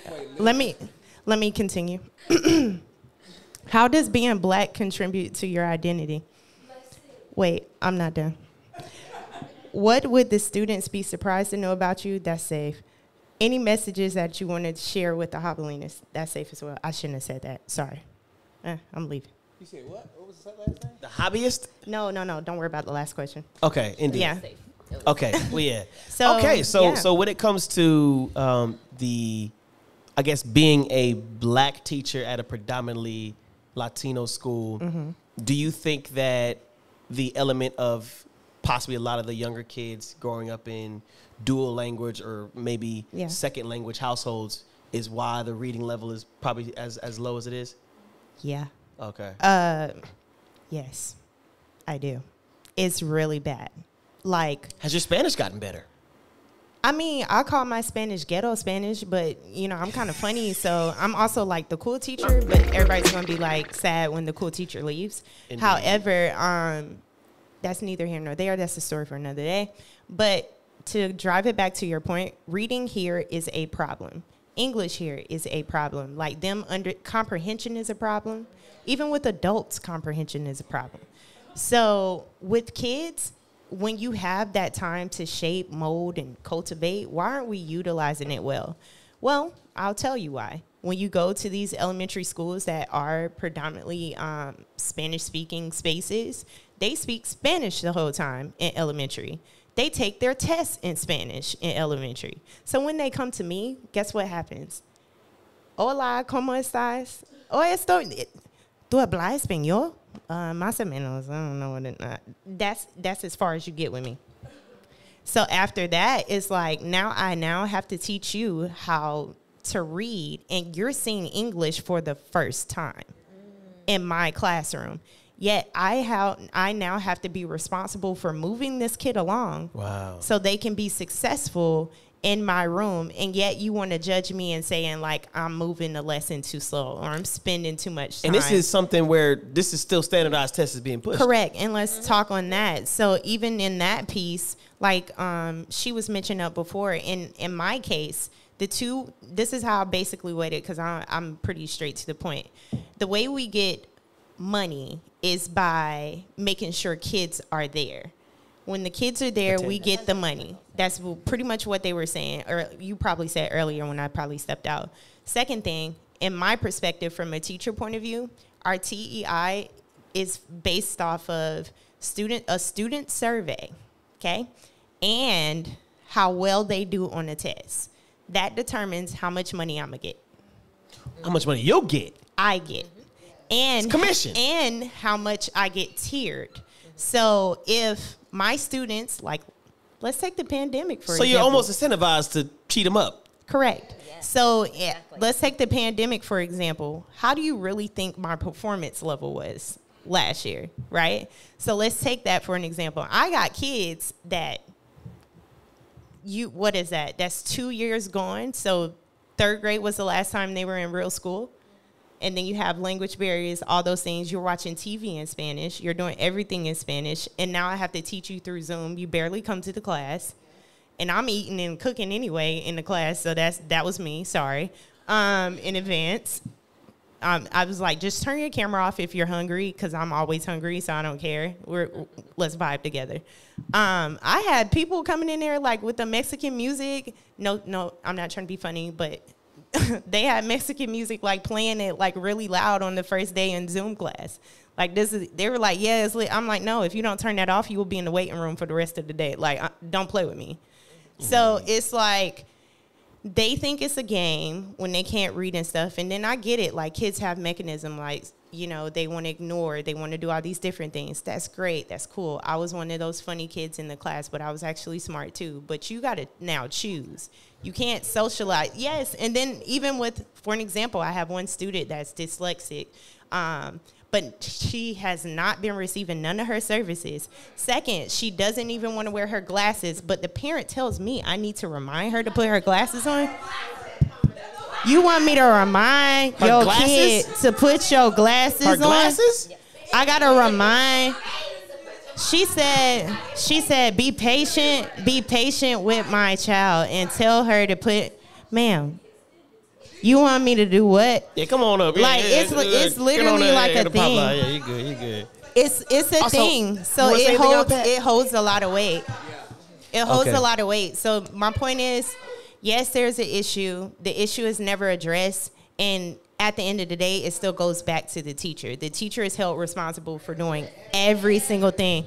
So in that video, yes, she was right. She was speaking straight facts. We got to be the mentor. We got to be the mom. We got to be the dad, the therapist, all this other stuff. And when the child does not want to do nothing, like, I'm going to say this and I'm going to move. The last thing that my uncle tried to tell me, because his wife was an educator in the 90s, right? That's when life was great. We weren't that bad. Right? So in the 90s, and they said the number one thing is that you have to have a plan. He believes that, like, if you have a plan, you're successful as a teacher. I would argue differently. It's more about building relationship. If you don't have a relationship, the child isn't doing your work.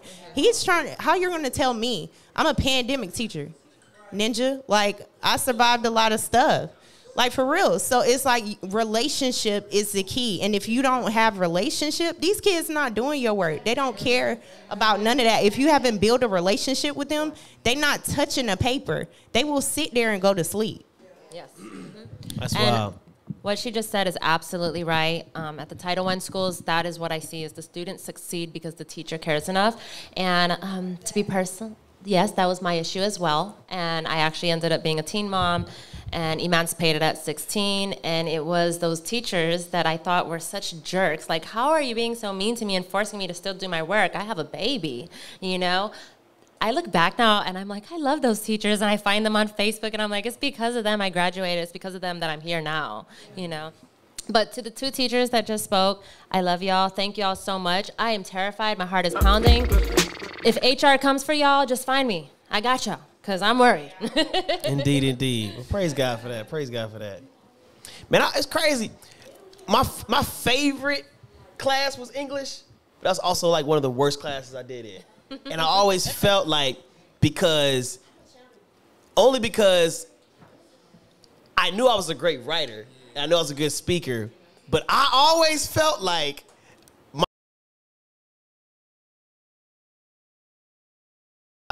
it wasn't like math, 1 + 1 = 2, that's on the paper. Sure. It's you're gonna grade it based off of me. Yeah. And I knew this because one day, his last name was Wynn, right? Nguyen. Win. Oh, win. And it was a second language. And I'm like, now how did Wynn get a 95? And I got an 80. And I'm like, did you even read my paper? It's like, no, it was, you know what I'm saying? And I was like, no, okay, bet. Well, let me see what it takes to get a 95 paper. And I started reading Wynn's paper right there. And she said, put his paper down. I said, Wynn, is it okay if I read your paper? Wynn was like, yeah. And she's like, you don't ask him. I told you to put it down. I was like, I'm reading it. What's up? I'm trying to see what it takes so I can level up. Because obviously Wynn is a better writer than me. You know what I'm saying? So I'm trying to see. I was bad, y'all. I'm telling you, I was bad. Class clown. And so, yeah. Class clown. the teacher legitimately like called me out. It's like, how dare you prank me like that in front of the class? I'm like, look, I just want to get a 90. And obviously I'm not doing something right. I'm like, I enjoyed writing this paper. I thought I did great. You know what I'm saying? And I got an 80. And I'm like, weird. Now I asked, what color was the teacher? What's that? What color was the teacher? What was the nationality teacher? You know, she didn't have as much melanin as other teachers, you know what I'm saying, that I usually have her. Yeah, she was white. She was white. Yeah, she was white. Okay. She was white. Well, I was going to say I had a similar experience, but it was in college, and I was writing papers for a literature class, and I kept getting D's on my papers, and I didn't know why. Because unbeknownst to the professor of that class, I also wrote for the yearbook, and I also wrote for the Leader, the newspaper. So I really can write. Yeah. So I don't know what I'm not doing in your class. So I went to the yearbook sponsor, and I said, read my paper. What is wrong with this? Why is this teacher? Well, so the sponsor went to the professor because they've had a long relationship. They know each other. And he said, I just want to know what's up. He said, I didn't read the paper. He said, none of them can write. Wow. He didn't ever look at it because I'm one of the few people in his class, and I skipped a few classes. None of them can write. Who's them? Wow. Well, when I came into school in college, I was a goof off somewhat in high school, but I was smart enough to goof off. Indeed, okay. indeed. So I skipped a few classes. When I got ready to take algebra, I quizzed out of the algebra class. I didn't have to take college algebra 1. I went to the next one, And some of those classes I just didn't take. So I would be in classes that weren't with my peers, that would be, 18 my age. So I'm in the class with people that, love people like Canterbury Tales and stuff like that. Stuff I don't really like, but I'm in here because my advisor put me in here. Yeah. But I can write. I just don't like this class. I don't say much to the teacher. But he didn't know who I was. And I think that's a legitimate thing for a lot of teachers. Whatever color they are, they don't know who you are, where you came from, what you have, what's in your basket, what's in your brain, what's in your background, and what's in your experiences. And they're not even going to take the time to find out. All he had to do was pick up the Leader newspaper, and at the bottom of my last story, it says Patricia Hurst. Yeah. And if you put that name on the roll of your name, then you should know who I am. Yeah. And in fact, I even take some of my own pictures. So some of the pictures in the Leader that I've taken say Patricia Hurst under it. But you never bothered because I'm one of them. Indeed. And I believe that we are the them to a lot of non-white people. We are the them. We are the people they don't know. We are the people that they don't know what to expect from. We are the people that they don't understand. They don't understand our slang. They don't understand our language. They don't understand our culture. They don't understand why black people eat greens. They don't understand anything. They don't know why. They don't know why Hispanic people eat rice and beans. Mustard, rice and beans, tripe. They don't understand anything but them. But the flip side is that all of the other cultures understand their culture, but they've never had to understand anyone else. Anyone else. And that's hard for them because their frame of mind has always been, I'm better than them. And a lot of them don't even know that that's how they've been raised. They don't even know. And somewhat we have been too. I mean, even I had parents who said, oh no, don't hang out with them. That them might be some other them. But, we all have a standard that has been placed that there is a them for all of us. There's a them for Hamilton, and I am a 16-year veteran teacher. I'm not teaching now. I have taught SPED. I have taught behavior. I have taught general ed. I've taught math, reading. I've taught behavior. I've taught, don't like science. Sorry for the science teacher. That's not my forte. I've co-taught science and hurried up and got out of that year fast as I could. But saw a lot of it. What you're talking about, the students that you put over here and let them play a game, it's going to take a teacher at that campus that cares about the students and that are playing game, whether they're your student or not, to say that student has potential. And his potential is more than playing weed today. and that student has potential for something. And to let all the students, you have potential for something. What's your potential? You know, I was joking with someone at our house, and I, you know, with the behavior kids, I would tell them that, you know, the 3 rules in my class are listen, follow directions, and, you know, and I said, you know what, you have to do that even if you want to be a gang member. Because if you're supposed to pick off the person in the blue car with the blonde hair, and you pick off the person in the red car with the black hair, then you still have to listen and follow directions. That's never going to change in your life. I don't care what it is that you want to be. Whatever it is that you want to be, you're going to have to do that. I don't care if you want to go to the grocery store and you have no money, and your mom says, I need you to get bread, milk, cheese. You have to listen and you have to follow the directions, because if you come back with a can of fruit cocktail and that's not what your family needed today, you stole the wrong thing. So some things in life don't change. They really don't change. And you might think you're going to change them, but let me see how that works for you. And let me know tomorrow if there's anything that you changed yesterday that worked for you. I'd love to know.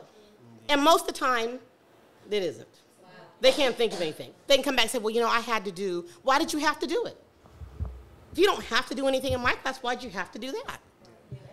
So what is it that you think you have to do? Let me know what it is that you think you have to do. You brought up a great point, and it's actually really scary when you think about it. These students are just being passed up and then become adults. And come into the world. Children. Yes. I feel, I say it all the time.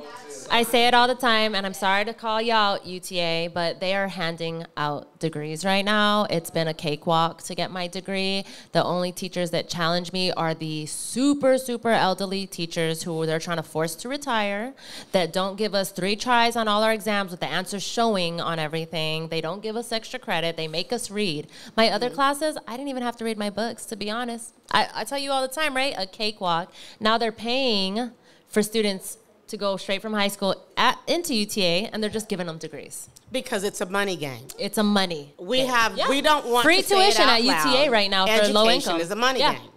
It's a money game for McGraw-Hill and all the companies that provide the tools to learn. Because you have to get your tools from there. You have to get your tools from them. You was that any of the reason why you Parsons, that company that you got? A company that I really like. I can't buy it from that company. Unless I buy it with my own money. Wow. Then I can do that.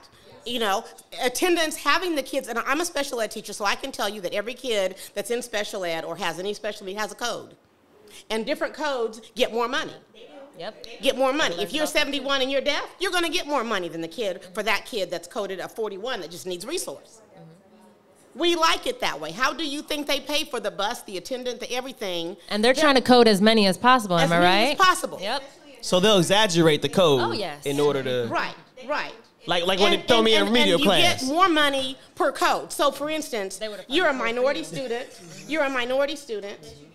And you could be dyslexic, and now you can be ADHD, and now you can be ED, emotionally disturbed, and I got lots of money from you. Where the regular student that's sold to school today, we only made $9,000 for that student this year. But that kid that has 5 codes, we made 20 on him. Because he's minority, he's dyslexic, he's in English speaking first time, we need those students. And as being a department leader for SPED, every month I have to go through all the students that are on the SPED roll, and I have to verify, when I work for Arlington, I have to verify that they have been at school the days that the attendance office says they were here. Wow. And that they have received the services that are on their IEP or whatever. And if they've been gone, that's fine. We don't have to buy it. But if they were here, they had to give those services. Because you know why? We're going to build Medicare, Medicaid. We're going to build everybody we can that can pay for anything that student wants. It is a money game, whether you are a regular ed, whether you are special, whether you are a color, whether you are not a color, you are worth money. It is more money to have a black student that is ED, emotionally disturbed, than it is for a white one. You get more money. So why not? So it's easier to label people with depression Easy to label people with anxiety, Yes. etc. Yes. So wait, so are schools counselors diagnosing kids? No. How do you diagnose them? She brought that up because I'm in school for that still. For- They give, but it's depending on certain school districts, they do the process the right way. Like HEB. HEB. Is a strong district, and one of my counselor friends, well, my mentor, she was basically saying the students that they get from Dallas ISD, right? For an example, like they'll come with all these different codes, like what she said, and the list will be straight up like that, and she'll literally look at it and she'll be like, "Yo, This kid is not that." This kid does not have all of this stuff. Why are you giving them all of this stuff? They're only dyslexic." Half of my clients are literally, I got referred to me because of all of the issues. All of the codes that they have. Like, there's nothing. And they Right. They only have a medicine. You don't get money for kids that aren't coded. Just a normal smart kid that walks in the building is not worth as much as a kid that's got an issue. So part of the education system, I believe, is creating situational issues that get funding. And then what they do with that funding is not up to you. Like to be a Title I school, you have to have the majority of your school has to be on free lunch. Has to be on, that's it. Has to be on free lunch. Now, we all know that as minority students, you know somebody who's got a grandma that lives in, Plano, but makes great money, but they have an uncle that has an address in Oak Cliff, and so we use that address, and now we got free lunch, we got free bus ride, we got free everything. Yeah. And they think it's great for them because we got everything free. We got over. But actually, what you did is just give that school money that they're not planning to use for you. Wow. Or to help your classroom. Wow. Now, as a plug for Title I will say that if you work Title I right as a teacher, you can get lots of stuff. You can get lots of stuff. In fact, I worked it. I said, you know what? What do you want me to do? What do you want me to do with these kids? I'm teaching 5th grade. It's an accountable year. You've given me, I have 120 kids, and I've got 70 of them that never passed tax in 3rd grade math. So what do you want me to do with them now? So My principal says they need to pass. I mean, that's over 75% of them didn't pass the first time. Okay, I need stuff. So you basically are getting incentives in order to... No, I need blocks. I need this. I need that. I need an extra aid. I start making noise. Squeaky wheels get noise. I start making noise. Give me the stuff I need. And I ended up with an extra aid. I ended up with, and thank you for PTA for speaking up. Someone in there came, fulfilled, got a little change from it. I've got English speaking people. I mean, I've got a kid that came in from Turkey. Turkey. Interesting. Who speaks Turkish? Yeah. Why is he in my class? So he got them. That's some good codes. Yeah, why you in my class? He's on the extra page. And I'm saying which code is this? He's not stupid, he's not dumb, but we can't understand each other. But we can't understand each other. Turks in it. No, I'm not going to refer him to special ed. No, I'm not going. He has a language barrier. But God was good to me, and I had another student that was from Israel who did understand him. That's good. That's good. Now, the law break was that on paper, they were on separate schedules, but in real life, they moved together. That's good. That's good. They moved together. That's good. But it's so, for me, I didn't even know how deep free lunch went. I remember being in high school, and I went to Timberview High School. The dynamic of my household was we lived a middle-class life, check to check. And so my mom never gave me money to go get food during the day. But I had a friend named Clifton who didn't eat lunch. And so Cliff would literally give me his code. Bro, that lunch lady called me Clifton. She thought my name was Clifton. I'm like, yes. I was Clifton to her. I was like, hey, what's up, Clifton? You ready to eat? I'm like, yeah, I'm ready to eat. Every time I get my Red Baron pizza and my strawberry milk. Every single lunch, bro. I was a strawberry guy, you know what I'm saying? But that's a money game too, because the U.S. Department of Agriculture runs the lunchroom. So that's a whole nother Okay. day. What's that mean? What's that mean? The That U.S. Department of Agriculture runs the lunchroom. Now you would think, what does agriculture have to do with I don't get it. the National School Lunch Program? So if you That's are why a farm, have to give them milk. yes. That's Yes. them. Your company partnered because with you're them? going to buy Yes. that from their supplier. They require and you're going it. to buy it from who they say you're going to buy it. Indeed. You're not going to go to Kroger to buy that milk. You're going to buy it from whoever the Department of Agriculture says the National School Lunch Program at that school is going to buy it from. And you're going to have the flavors that they say that you can have. That's why you go to some schools and all they have is white milk. You can go to other schools, they've got white chocolate. They got variety. Just depends. I was privileged, huh? The strawberry. It It was was- accessible. yeah. Okay. Indeed, Right, indeed, right. indeed. So I wanted to go back to what you were saying about codes, special needs. She said she was an early education teacher. Yes. I'm a therapist. Oh, I'm sorry. Someone Right. was like an early education. I did that before. Okay, okay. So I just wanted to bring up another issue that just it reminded me about funding and everything. So Mansfield just started full day preschool this year, but you have to qualify, and guess what the qualifications are? Yes. So do you think that any child can get into preschool? No. No, you ain't getting free preschool. No. The only reason my child is in preschool is because they also have a standard for military families, and my husband is a Purple Heart veteran, so my son got in, but guess what class he's in? He's not special needs, but he's in a class with the English as a second language students, the special needs, because they grouped them all into one class together. But the funding. Most pre-K programs in most public schools now, you have to qualify by being either low income, English as a second language. Yep. You can't just codes. be, right, you have to be able to be coded as something. Yes. Because if you're not coded as anything, you don't maximize the money. You Yes. don't maximize the dollar. Okay, so with that being the case, right? And this is me trying to view it from a gray outside perspective, unbiased and aspect best I can. Would that not conclude that white people are being discriminated against to a certain degree? But white people are making the money off of the code. What I'm saying is, like, let's say there's somebody who is in the same area living, like, everybody got that one white kid in their school, right? You know what I'm saying? So obviously they're not giving you any codes, but that family would be discriminated against when it comes to, like, the results and things like that, if that's what it is. So they can actually pay. Right. So if you don't qualify for these standards, you can actually still pay for your child to go to preschool. You're just not going to get the free preschool You're not gonna get the free through the preschool. public schools. And however, However- you can go to kinder care or other programs and you can see if you qualify for scholarships there that those entities and those companies have for students. You don't qualify for the public education free one. Okay. But also, studies have shown that preschool is not good. No, preschool's horrible. And they're starting it too Wait, what? early at like 3 now. Yeah. Y'all doing too much right now. Y'all can't go tell me preschool. No, she's correct. When I taught behavior class, I taught behavior for 5 years, and I taught a class that they had called CMC, where this kid had been through choices and everything else, and now they have to be with me for a semester to see if I can change their behavior and send them back to regular school, or will they go on to the next behavior class?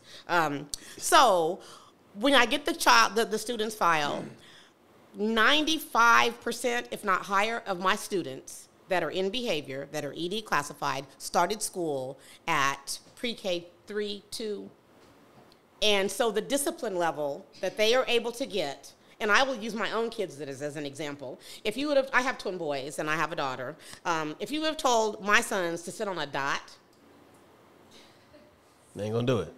at 3, or they're not gonna do it. And if you have them spend 5, 6 hours with that type of discipline that day, and if they don't sit on the dot, what happens? They're labeled ED. No, what happens to you? I mean, there is no next level of consequence if they don't obey your voice. And so the pre-K program is not really teaching students boundaries. It's not teaching them to identify other people and what their needs are and get outside the realm of yourself. It is a money making, and if you notice, I'll say about maybe 15 years ago, and especially in like Arlington and some of the mid-cities, a bunch of elementary schools suddenly built these kindergarten and early childhood pods. And they had their own little separate building outside. And then you looked up and all of the school district boundaries suddenly changed. So that some of those schools that were neighborhood schools that people that lived in the homes right there went there. Now this school now has 12 buses that bring kids to this school, And now this school is a Title I. And back to your question on the discrimination aspect of it, we don't see complaints about that. We don't have parents complaining about their kids not getting into preschool because I'm gonna take it to history terms. The white man's burden. We gotta help those kids, you know. So they don't even fight that that their children aren't getting in for any. That they're being discriminated against. They're not even fighting that. Wouldn't that be Because they wouldn't want their kids to, but they don't want their kids to go to school with those kids. That's what I'm saying. Okay. We're like so the white that's man's not a burden. fight that they want to fight. That's not a fight that they want to fight. Okay, so with the preschool knowledge and things like that, right? What would you say is the Oh, yeah. What would you say is the with the preschool conversation? What would you say is the ideal situation for a parent to do? You know, like, hey, for these earlier years, keep them in the household, So train them up, homeschool, Yes. babysit. What would you say is the So I ideal didn't thing? want my kids to do pre-K 3. They tried to get us in, especially when we were considered low income, but I wouldn't do pre-K 3, right? But I did pre-K 4 only because my son is the youngest of 6. And he saw his siblings going, and he was ready. But if my Carmen was not, we pulled her out of preschool, right? She was a crying mess. She couldn't do it. I felt better staying at home. But, of course, that's not feasible for everybody because we live in a world now where both parents have to work full time. It makes it really hard. So it's really just got to find the balance in it. If you can do it, just do half day for pre-K 4. That if you have to. But if you have an opportunity to, even grandmas, if anyone can, watch your kid and have them learn at home. Other adults extended or family, it takes a village. The village that you know, but also in your village, education has to be a priority. And education has lost its priority for a lot of people and a lot of families. I don't care whether you're Hispanic, Black, it has lost its value. And its necessity. And for some, I when I taught junior high, oh Lord, and I survived, I had a student that would never do his work. And in Arlington, you can't spell a student with less than a 50. And I don't see how I can give a 50 if you've given me nothing. So the requirement for my class is that you have to write your name on your paper and put it in the basket or you're not getting out of my room. I'm going to make you late for every other class you ever have and every place you want to go. You can't leave my room until your name is on a paper and it's in the basket.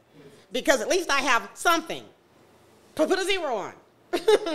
Okay? But, or a 50 on. But anyway, the student wasn't doing his work, and every time I'd go by his desk, he was drawing. He was drawing, and I was like, stop it. I'd take his drawing paper, and I'm like, you can get it back after you do at least, questions 1, 2, 3, or something. And so I left messages first, but father finally called me.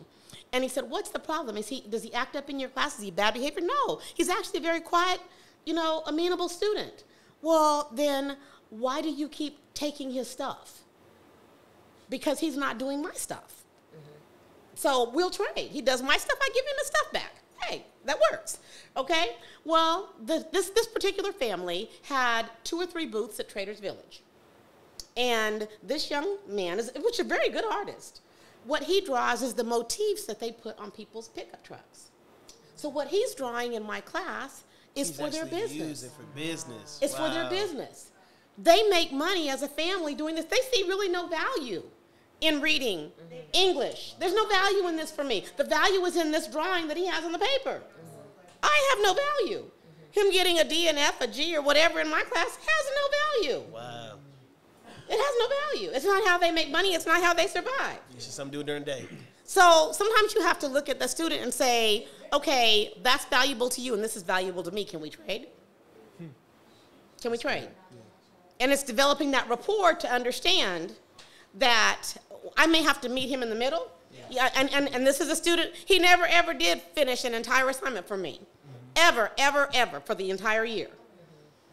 But if I can get 5 out of the 10 I assigned you, I'll give you something and you give me something. Wow, yeah. Did I send him on to high school? Yes. Is it my pick my battles? Yes. Can you do that with every student? No. Yeah. But I think we've gotten to that point now that we've done that with so many students that they don't have any value in education And they at know all. it. But I do think as I've been talking to my teacher friends in the past year that this school system is definitely different than the school system I grew up in, and it's catered more towards individuals. So I would say that is a win in how people are being educated. It's not just viewing students as a whole, but students as individuals. You know, and which I do think is important. Because all jokes aside, if I knew, not say if I knew I was gifted, but like I did not learn like other people. You know what I'm saying? And I just didn't. I was very non-attentive. You know what I'm saying? Like, but your parents didn't know to make noise and say, "I believe he's gifted." They accepted the evaluation that says, "Man, he's always getting in trouble in class." Well, here's the thing. Here's the funny part. I think that I don't know. I never knew if my teachers knew what they were doing, but they would give me the full detention slip. And I'm like, if you're not going to take that little pink part off, I'm finna take this slip, throw it in the trash, and walk the hallway. That's you feel me? That's all I did. I did that every time. I felt like it was like that was the teacher's way of saying, "Hey, bro, just get out. I'm not finna take I don't gotta file you. You can do what you do. You know what I'm saying? It's our train off." You know, It might have been at that time. Look. It's my last story. We're gonna compromise. It's my last story. I was in my class with Mr. Hitt, my high school choir teacher. You know what I'm saying? Mr. Hitt, shout out to Mr. Hitt. He's one of the people I wrote a letter to. I'm sorry, man. I for sure, myself and a student named Simeon, we were the reason why he left MISD. For sure, easy. So anyways, me and Mr. Hitt had a little agreement. It was, hey, because I was in choir from my sophomore year to my junior year to my senior year. By the time I started choir my senior year, he came to me and said, "Hey, Mitchell, look, what I'm going to do is, all you got to do is show up to my class. I'm going to count you in attendance, and then you leave. If you do that, I'll give you a 95 for the school year." I said, you know what? That's not a bad trade. Wait, so literally, he said this to you? Yeah. Oh yeah, to keep me out of class. Yeah, I would do competitions. I would do UIL still. I would sing on the for the stuff because I was in choir. You know what I'm saying? Did you like to sing? Oh yeah, I loved it. I love choir, but also I was a class clown. I was So nobody else could love choir because you were in there. Nobody else could love it. Yeah. Oh yeah. It was. I was. Look. I will say, the trade-off was, but he did get his last slight because he ended up giving me an 85. You know what I'm saying? I couldn't fight it because I'm like, but he, what am I going to tell the principal? Nah, we had a trade. You know what I'm saying?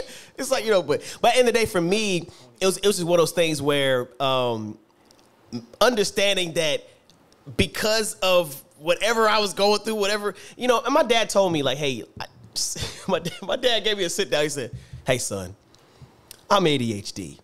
Most likely, you're ADHD too. But I'm not going to let them drug you up because it's going to take away from your creativity." He's like, never take away from your creativity and don't let them put you in a box. And I was like, all right. I didn't know what it meant as an elementary school kid. I was just like, all right. You know, I most likely got ADHD. You know what I'm saying? You know.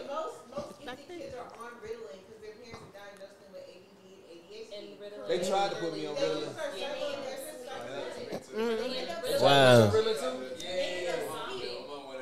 Bro, Miss Barry? Yep. And parents don't demand if their kids really are ADHD. They don't demand that the school counselor or someone else give them the tools to control their ADHD. Once they get the medicine, they're ready to skate city. No, because I don't want him to do this the rest of his life. Wow. I want him to be able to know, how do I focus? Yeah, I can't focus because he doesn't know what that means. Yeah. So he's shooting the moon. Yeah. But can you give them the tools to begin to, you went to counseling, got your degree in counseling, can you show them how to focus? Demand that they have that time. But again, the accountability of parents wanting to get the most out of the education that they have is very small. Caleb, did we just circle back to a conversation of discipleship? Yeah. Is that we back at again, man? One of the most necessary. Thank you so much for that. First of all, I was about to say one of the most necessary things for these kids is discipleship. Gotta have somebody training you up, and it starts in the house. We gotta have a youth ministry conversation one day, because good for Miss Pat. You know what I'm saying? Talk to us. Hello, everyone. My name is Latrice. I decided to not be a teacher, but I did get the degree. But I want to speak as a kid who was actually on an IEP, and I guess was coded and had no idea. Could you describe what IEP is? I can't say what it is. Thank you. I just know when I was a kid, they were like, you're on an IEP. Okay, so it's special needs, essentially. Special needs. Okay. Thank you. Yeah, special needs. Gang, gang. Yeah. Yeah. Don't leave me hanging. Anywho, my teachers recognized that I was smart. I was always reading. They actually had me teach kids grades under me, which is why I wanted to be a teacher. But I had behavioral. I was in 3rd grade. They had me do 1st grade. Oh, wow. So I was always reading ahead or whatever. But I guess listening to you guys talk has been a revelation, because I'm just like, every school I went to, they were like, yeah, you're on an IEP. So they would put me in a class with people who, some of the students couldn't speak back to me. They were very disabled.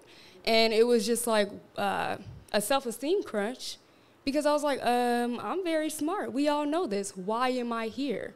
And they tried to put me on some medication. My mom said, no, of course. I'm so happy she did that. But I think it's odd, of course, hearing this. And I'll talk to my sister later about this, because it was such a big deal to me to not be in a classroom with my peers. I didn't understand it. And it had us, I'm sorry? Wow. Are you serious? So now it's changed. Yeah, Wow. It's a different dynamic. But keep Oh going. my God, Keep going. this is Keep going. different.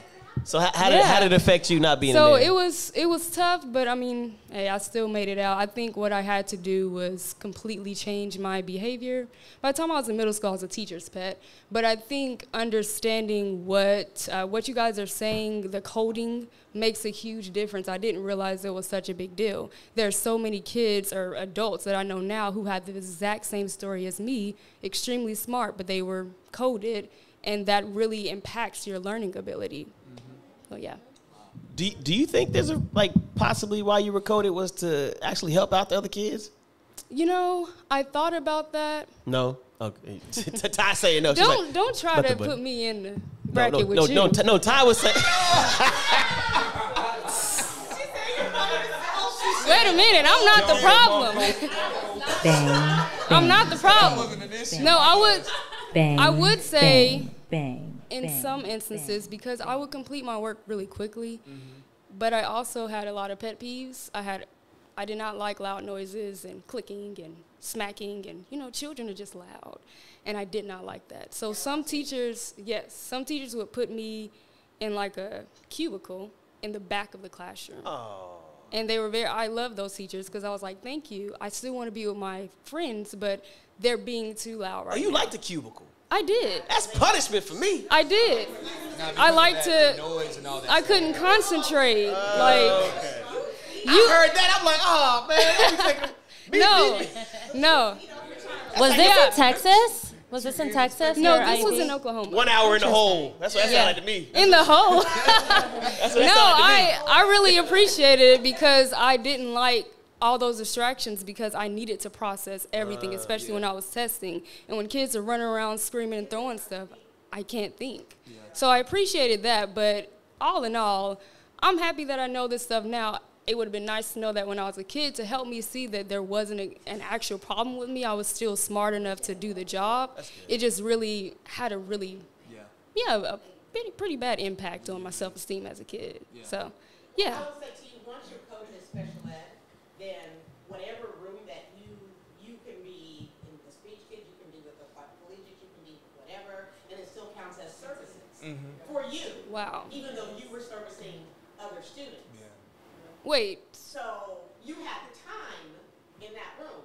Right. And so out of your 360 school minutes, you need 45 minutes of that being special ed. So if you were in a special ed room helping another kid read, you got your IEP period time met. Wow. Are Are you serious? So it was 1 hour in the hole. Yeah, see? That's that pipeline, right? You know what I'm saying? Prepare you for what's coming. So I wanted to kind of you mentioned like early, like childhood intervention, like preschools and everything. So, I mean, I mainly have looked at studies where preschool can actually be helpful. So that was kind of news to me that there's studies that are saying it's not. But I guess maybe it also depends on what like preschool program you're a part of, what that looks like. I've only mainly I've done preschool for the past 7 years. And the first one was at a place where it was government like funding was coming through. Completely different families, kids compared to my following school, which was a private school. Predominantly white at the private school, predominantly black at the government funded. And the government funding one was overly packed with a lot of kids. Like you really had no time really to like teach. It was weird. It was it was weird for me, and I had to follow what they said. Now at the private school, I can make up whatever I wanted. Which was awesome for me because we got to talk about Martin Luther King. We got to talk about so many. I got to talk about this with 3 and 4 year olds, like helping them have skills to regulate their big emotions. Like we spent so much time on that, and like they are well adjusted now. But those were all the mainly white kids. So now at school I work now, I'm not a teacher just because I'm in school still, and I just knew it wouldn't be beneficial for me to be a teacher. But I'm in like enrollments and stuff. So it is, again, the school is mainly white kids. So I mean, they don't know that I do this, but I do try to have a lot more kids of color come in. I don't not let the white kids come in, but I definitely don't just. You encourage. I absolutely encourage, because if that wasn't there, they would look at these kids that Ethiopian background, Nigerian, whatever, and be like, oh, they're not speaking yet, and they're this age. You know what I mean? Because they come from a household, it's multiple language. You know what I mean? So it is going to be different. They wouldn't let them in. It's already judgment. I have to constantly go into classrooms because the teachers are like, oh, he's bad, because he doesn't want to sit on the dot. I'm like, what person wants to sit on a dot? It's just, I have to constantly, oh my goodness. Bubble. The bubble in your mouth. Hands behind your back. What? I'm telling you. Hands behind your back. Yeah, or it's like jail. I ain't did none of that. I popped the bubbles. Well, and I so crisscross applesauce. Truly, my hands was everywhere. So I am thankful because none of that. No, really, I am thankful because I have that background working with kids, and I just know that kids are different. But then that's my day job. At night, I am a therapist, and so I didn't know. Listening to you guys tonight, it makes so much sense about the codes, because I'm one of the few therapists at my site that will see children under 10. Nobody, all the other therapists will not see children under 10. Yes, it's really hard, and I didn't. So child therapists, so your position is actually rare. Yeah, but not because I'm studying marriage family therapy. So not because I want to be a child therapist, but because I work with kids, so I know that that's in my wheelhouse. I was like, of course, I'll see anybody. I'm here to help anybody. And so I get all of the kids. When I tell you, I did not know that, I was going to get referrals for 4-year-olds, 5-year-olds saying that they're ADHD, they have this and that. Parents are so willing to medicate them.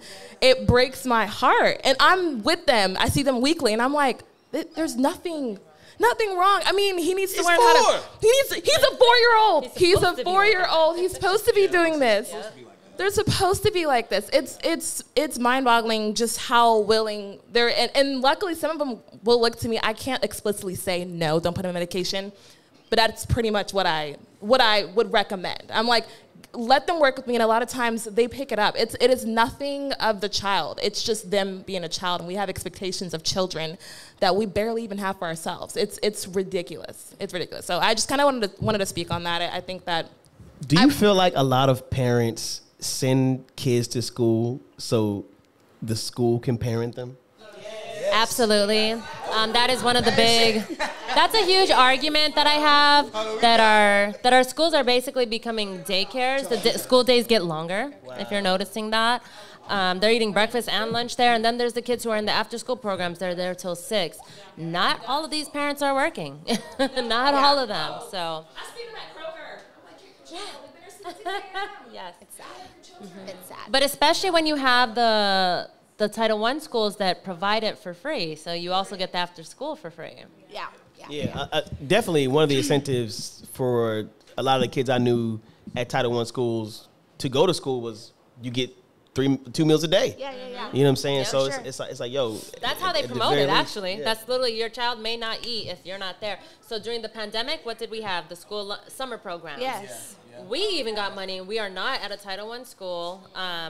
We're not low income. We don't qualify for those things. Yeah. If your child had COVID, you got that money. Like, the government found a way to incentivize it, for sure. Wow. Yes. All right, this conversation's been great. I am a teacher up in the North Dallas area, and I've been teaching for 10 years. My name's Autumn, and there's just so many things that y'all said. So, Street, you are considered twice exceptional, so you can just encourage yourself even more.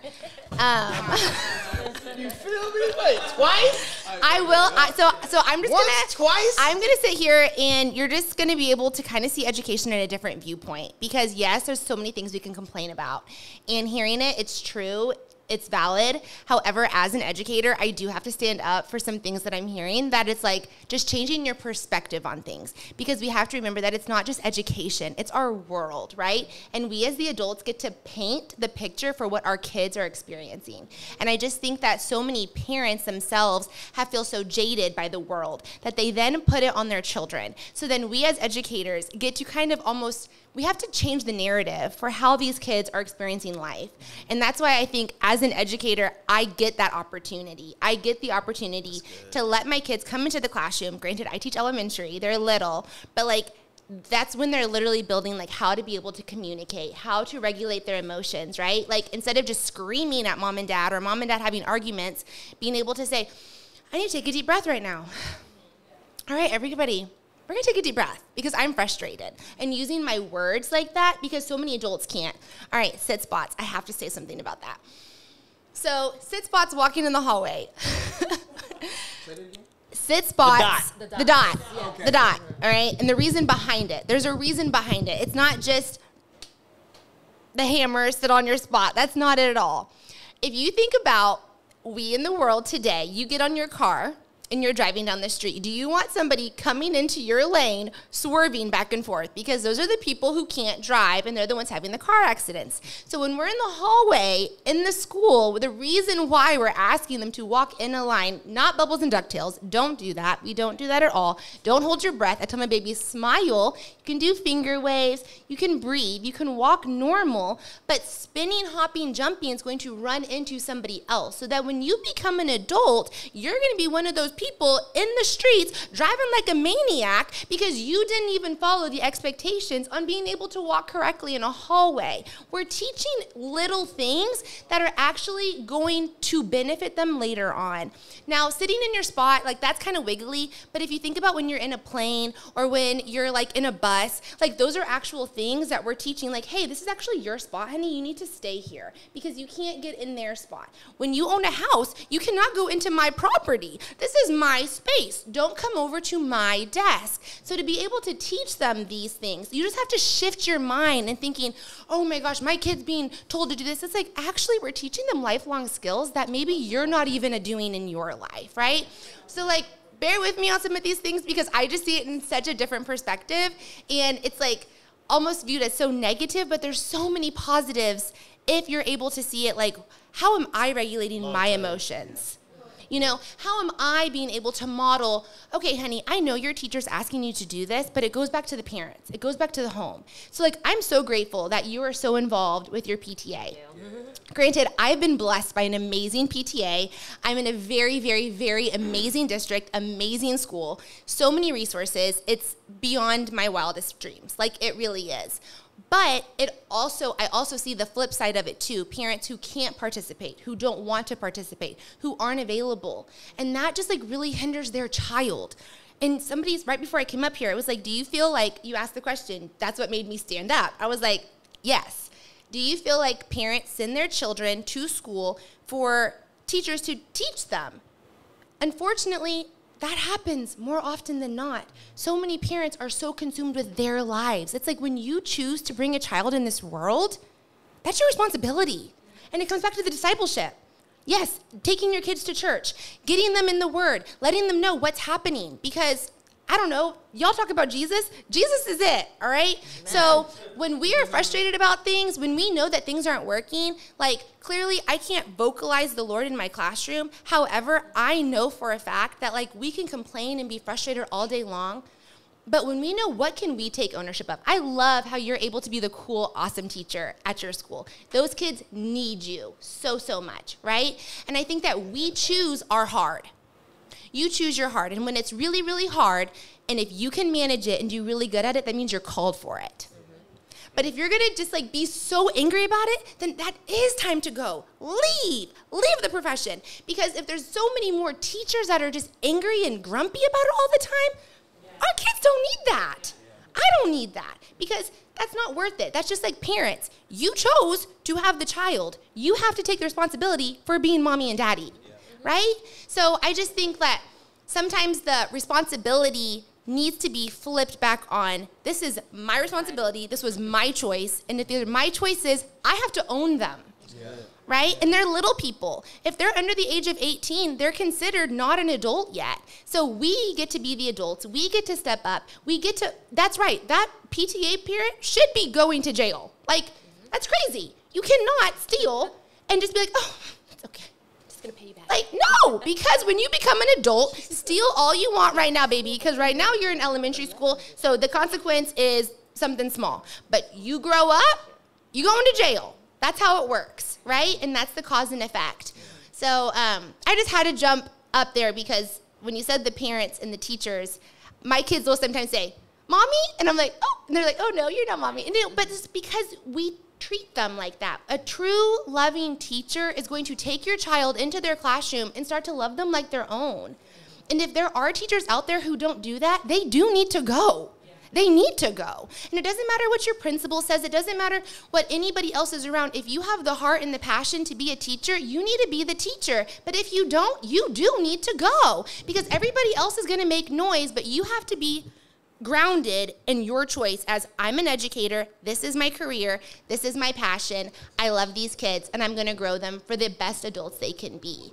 So I just wish that more and more people could realize that educators are doing their darndest, right? And we want parents to come beside us. But if the parents aren't, then guess what? That's my calling. I get to make that impact. So Street, you're right. You've had some teachers that may have sent you out the room for a little bit, but probably so. You had that one teacher who really spoke into you, right? That you said you was able to write the note. And I think another person said that It was the same teacher. Yes. It was the same guy. Yeah. Like so, I look back and I'm like, man, I like the matter of fact, y'all want to see it? I would love to hear it. Yeah. So let me see. Mr. Hit. Of course it was one of those things. It said scene, but he replied to like 2 years later. You know what I'm saying? I said, hey, Mr. Hit, this is January 12th, 2014. While reflecting back on my past high school experiences, some of my greatest ones came out of your class. Now, although very immature, inappropriate, and at the time funny, I'm not talking about the pranks and tomfoolery. I'm talking about the amazing love and appreciation for the arts and music that you have shared with us.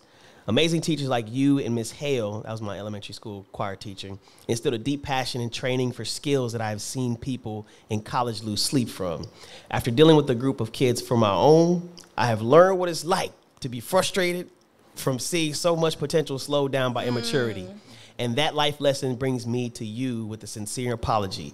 I hope there isn't still any bitterness or even anger towards me, and understand that looking back, I was in no way ignorant of the annoyance I brought you on the day in and day out. You are truly a spectacular teacher of music and more so life. You cared for each and every one of your students, and that care was genuine and heart-touching. Once again, thank you, Mr. Hitt. I wish you the best as you continue on in life, and the next time you get a Simeon Griffith, Matt Stroh, or the hell of a Mitchell West, know that even at times where it wasn't shown, you gave us countless memories and continued heart for music. I love that. I love that. I love that. I love that so much. 2 years later, he replied. He's like, oh. The one word. He said, oh, let me talk on this. I need to process. He had to go to therapy about that one. He's like. All the memories came You know, I could feel the eye twitch. and one other thing I just have to say too, like, even with this podcast and seeing you, Street, and Caleb, you're so talented as well.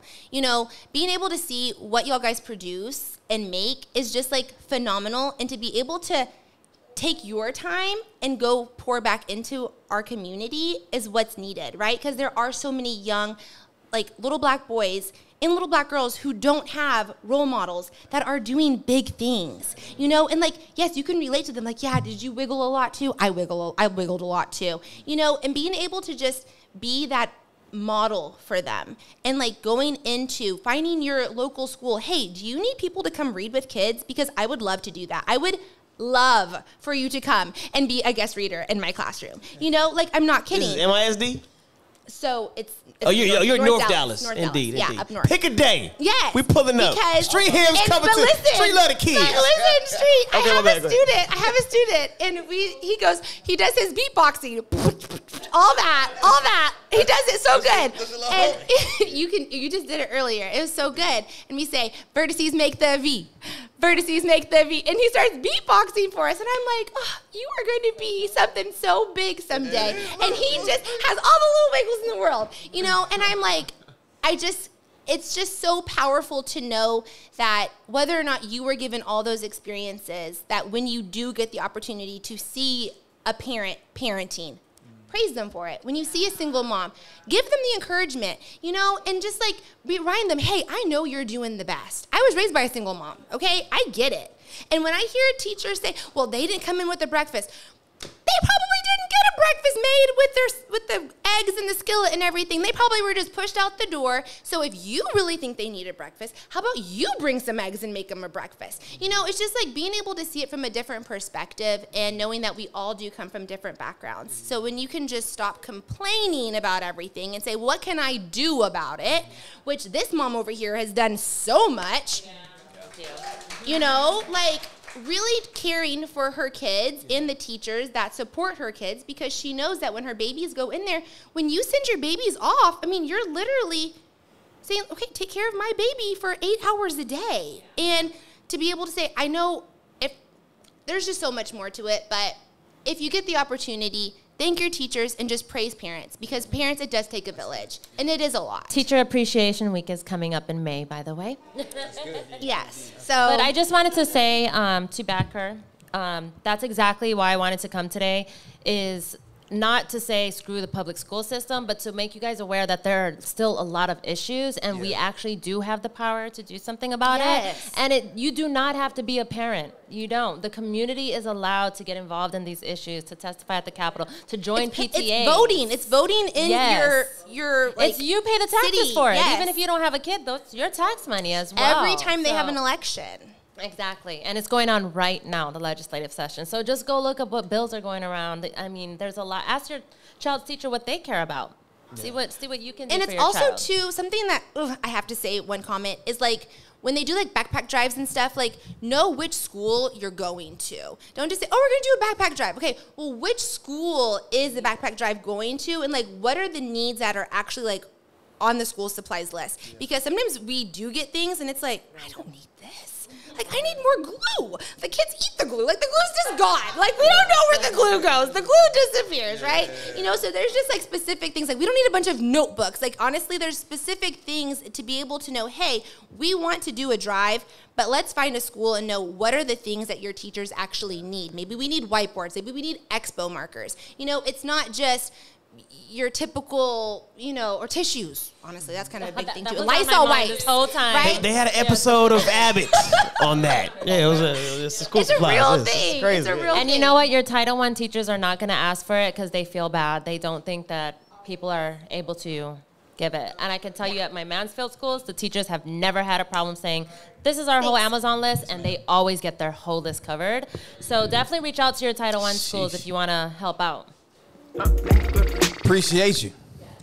All I was gonna say was, it's like, as you were talking to, again, like, my mom just comes up and just so many stories, because like just talking about the impact that teachers really make on these kids, especially when they have the thought process of like, this is a third grader, fourth grader, but like they have their life ahead of them. What can I do right now that's going to help them later? You know what I'm saying? Like my mom she was a 9th grade reading teacher at one point. My mom had gangbangers come back 3-4 years after they graduated, like looking for my mother because of the stuff that like she did, you know what I'm saying? And how she loved them well, you know what I'm saying? Like even, you really don't, you know what I'm saying? Like there was one kid, he came straight from the Army, literally had just came back, went straight to Lake Region High School just to go see her because she had the thought process to love him well while he was there, you know what I'm saying? So again, shouts out to these teachers who got these kids in mind and they're like their life in mind, not just this moment in mind,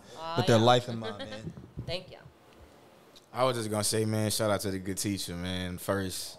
But just, man, giving teachers like they flowers, bro. I think I was talking to Street and you recently. I went back to my art teacher, Miss Juanita Landry. I'm riding through the city. I hear the Lord, like, go see your art teacher. So I'm like, huh? So I pull up. Now, of course, like, violence is running rampant. Students are different. They threatening teachers. So I'm thinking I'm about to just walk in the building. Like, nah, you can't just walk in here no more. Like, you got to send an email. So I sent an email. She emailed me back in, like, 30 minutes. She was like, this must be divine intervention because, like, I just randomly seen your artwork, like, on social media last week. So, yeah, it was crazy. So, like, crazy. So we ended up, I hadn't seen her in years. Randomly ended up doing, like, a small, like, interview with her. That turned into, like, come see my kids, come speak to my kids. So I got to speak to, like, all the AP students in her class, advanced placement art, and inspire them. And she told me this. She said, at the coffee shop when I was interviewing her, she said, and I could have cried, bro. She was like, when I got into teaching, you know, teachers come up like, I'm about to just change just the world. You know, if your dream, it depends on how big your dreams are, right? But depending on your heart posture, great teachers come in like, I'm about to do something. And then you get in class and it's like, oh, this is not what I thought it was going to be, or it's more challenging than what I thought it was going to be. So she's sitting back and she's like, man, all these years, I just thought I just never did nothing. I didn't think I planted not one seed.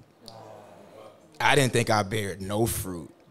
And for a student who I begged, I fought her. You know how my relationship was with God already. You know, that's a bad. So it's like with her, it's like, I fought to, like, you just want to draw. I'm like, Tony, you need to paint. You need to paint every day. I'm talking about months. You need to paint daily. I'm just like, no.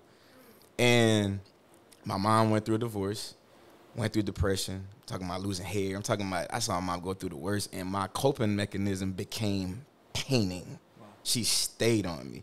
And the crazy thing is, she said, when I saw you, I knew you were going to be a child prodigy. So she didn't, so now I'm also explaining to her, I'm like, in art. And I was like, I didn't even know that my art would go global when my stuff went viral, these paintings and things like that. I mean, music, that's set aside, but just staying on just art alone, it's like, who am I to not, like, make a conscious decision to come give you your flowers? Because what would I be without art? What would I be without you challenging me every day to continue to paint? Because I always was the eyeball in school. I always was like, well, why am I here? What am I doing here?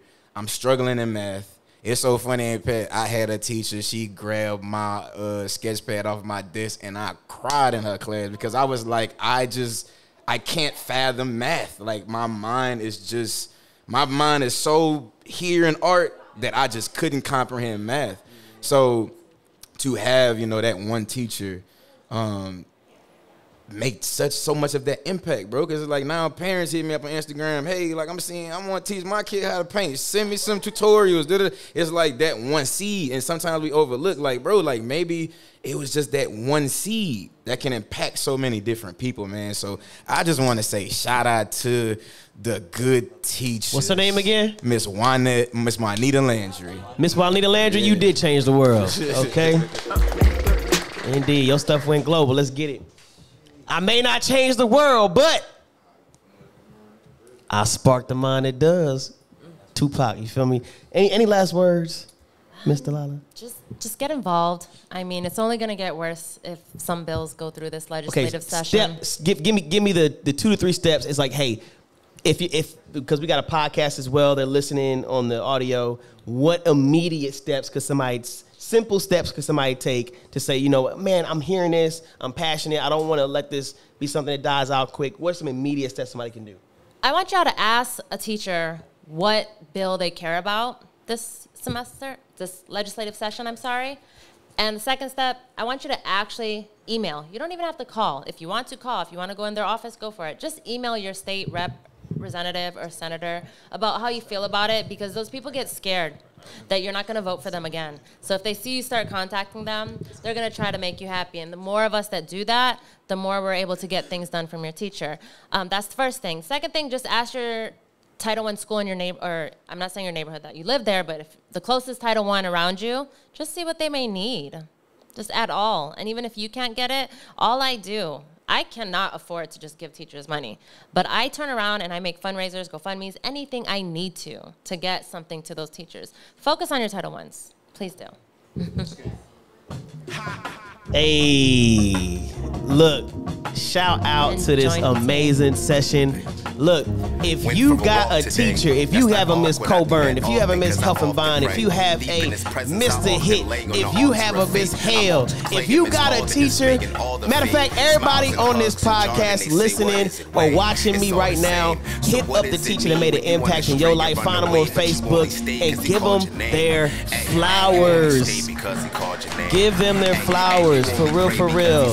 You know what I'm saying? Because a lot of times the Lord will encourage you in moments where you're discouraged by showing you the seeds you've sown that you forgot you even sown. You know what I'm saying? So that is that. Shout out to Miss Delilah for coming out. Maybe next time you'll come out and talk about men's rights activists, but we go get on that. And as always, this was another episode of Black Men Do Talk, where we have overdue conversations from a black man's perspective. Shouts out to our live audience. We love y'all. See y'all.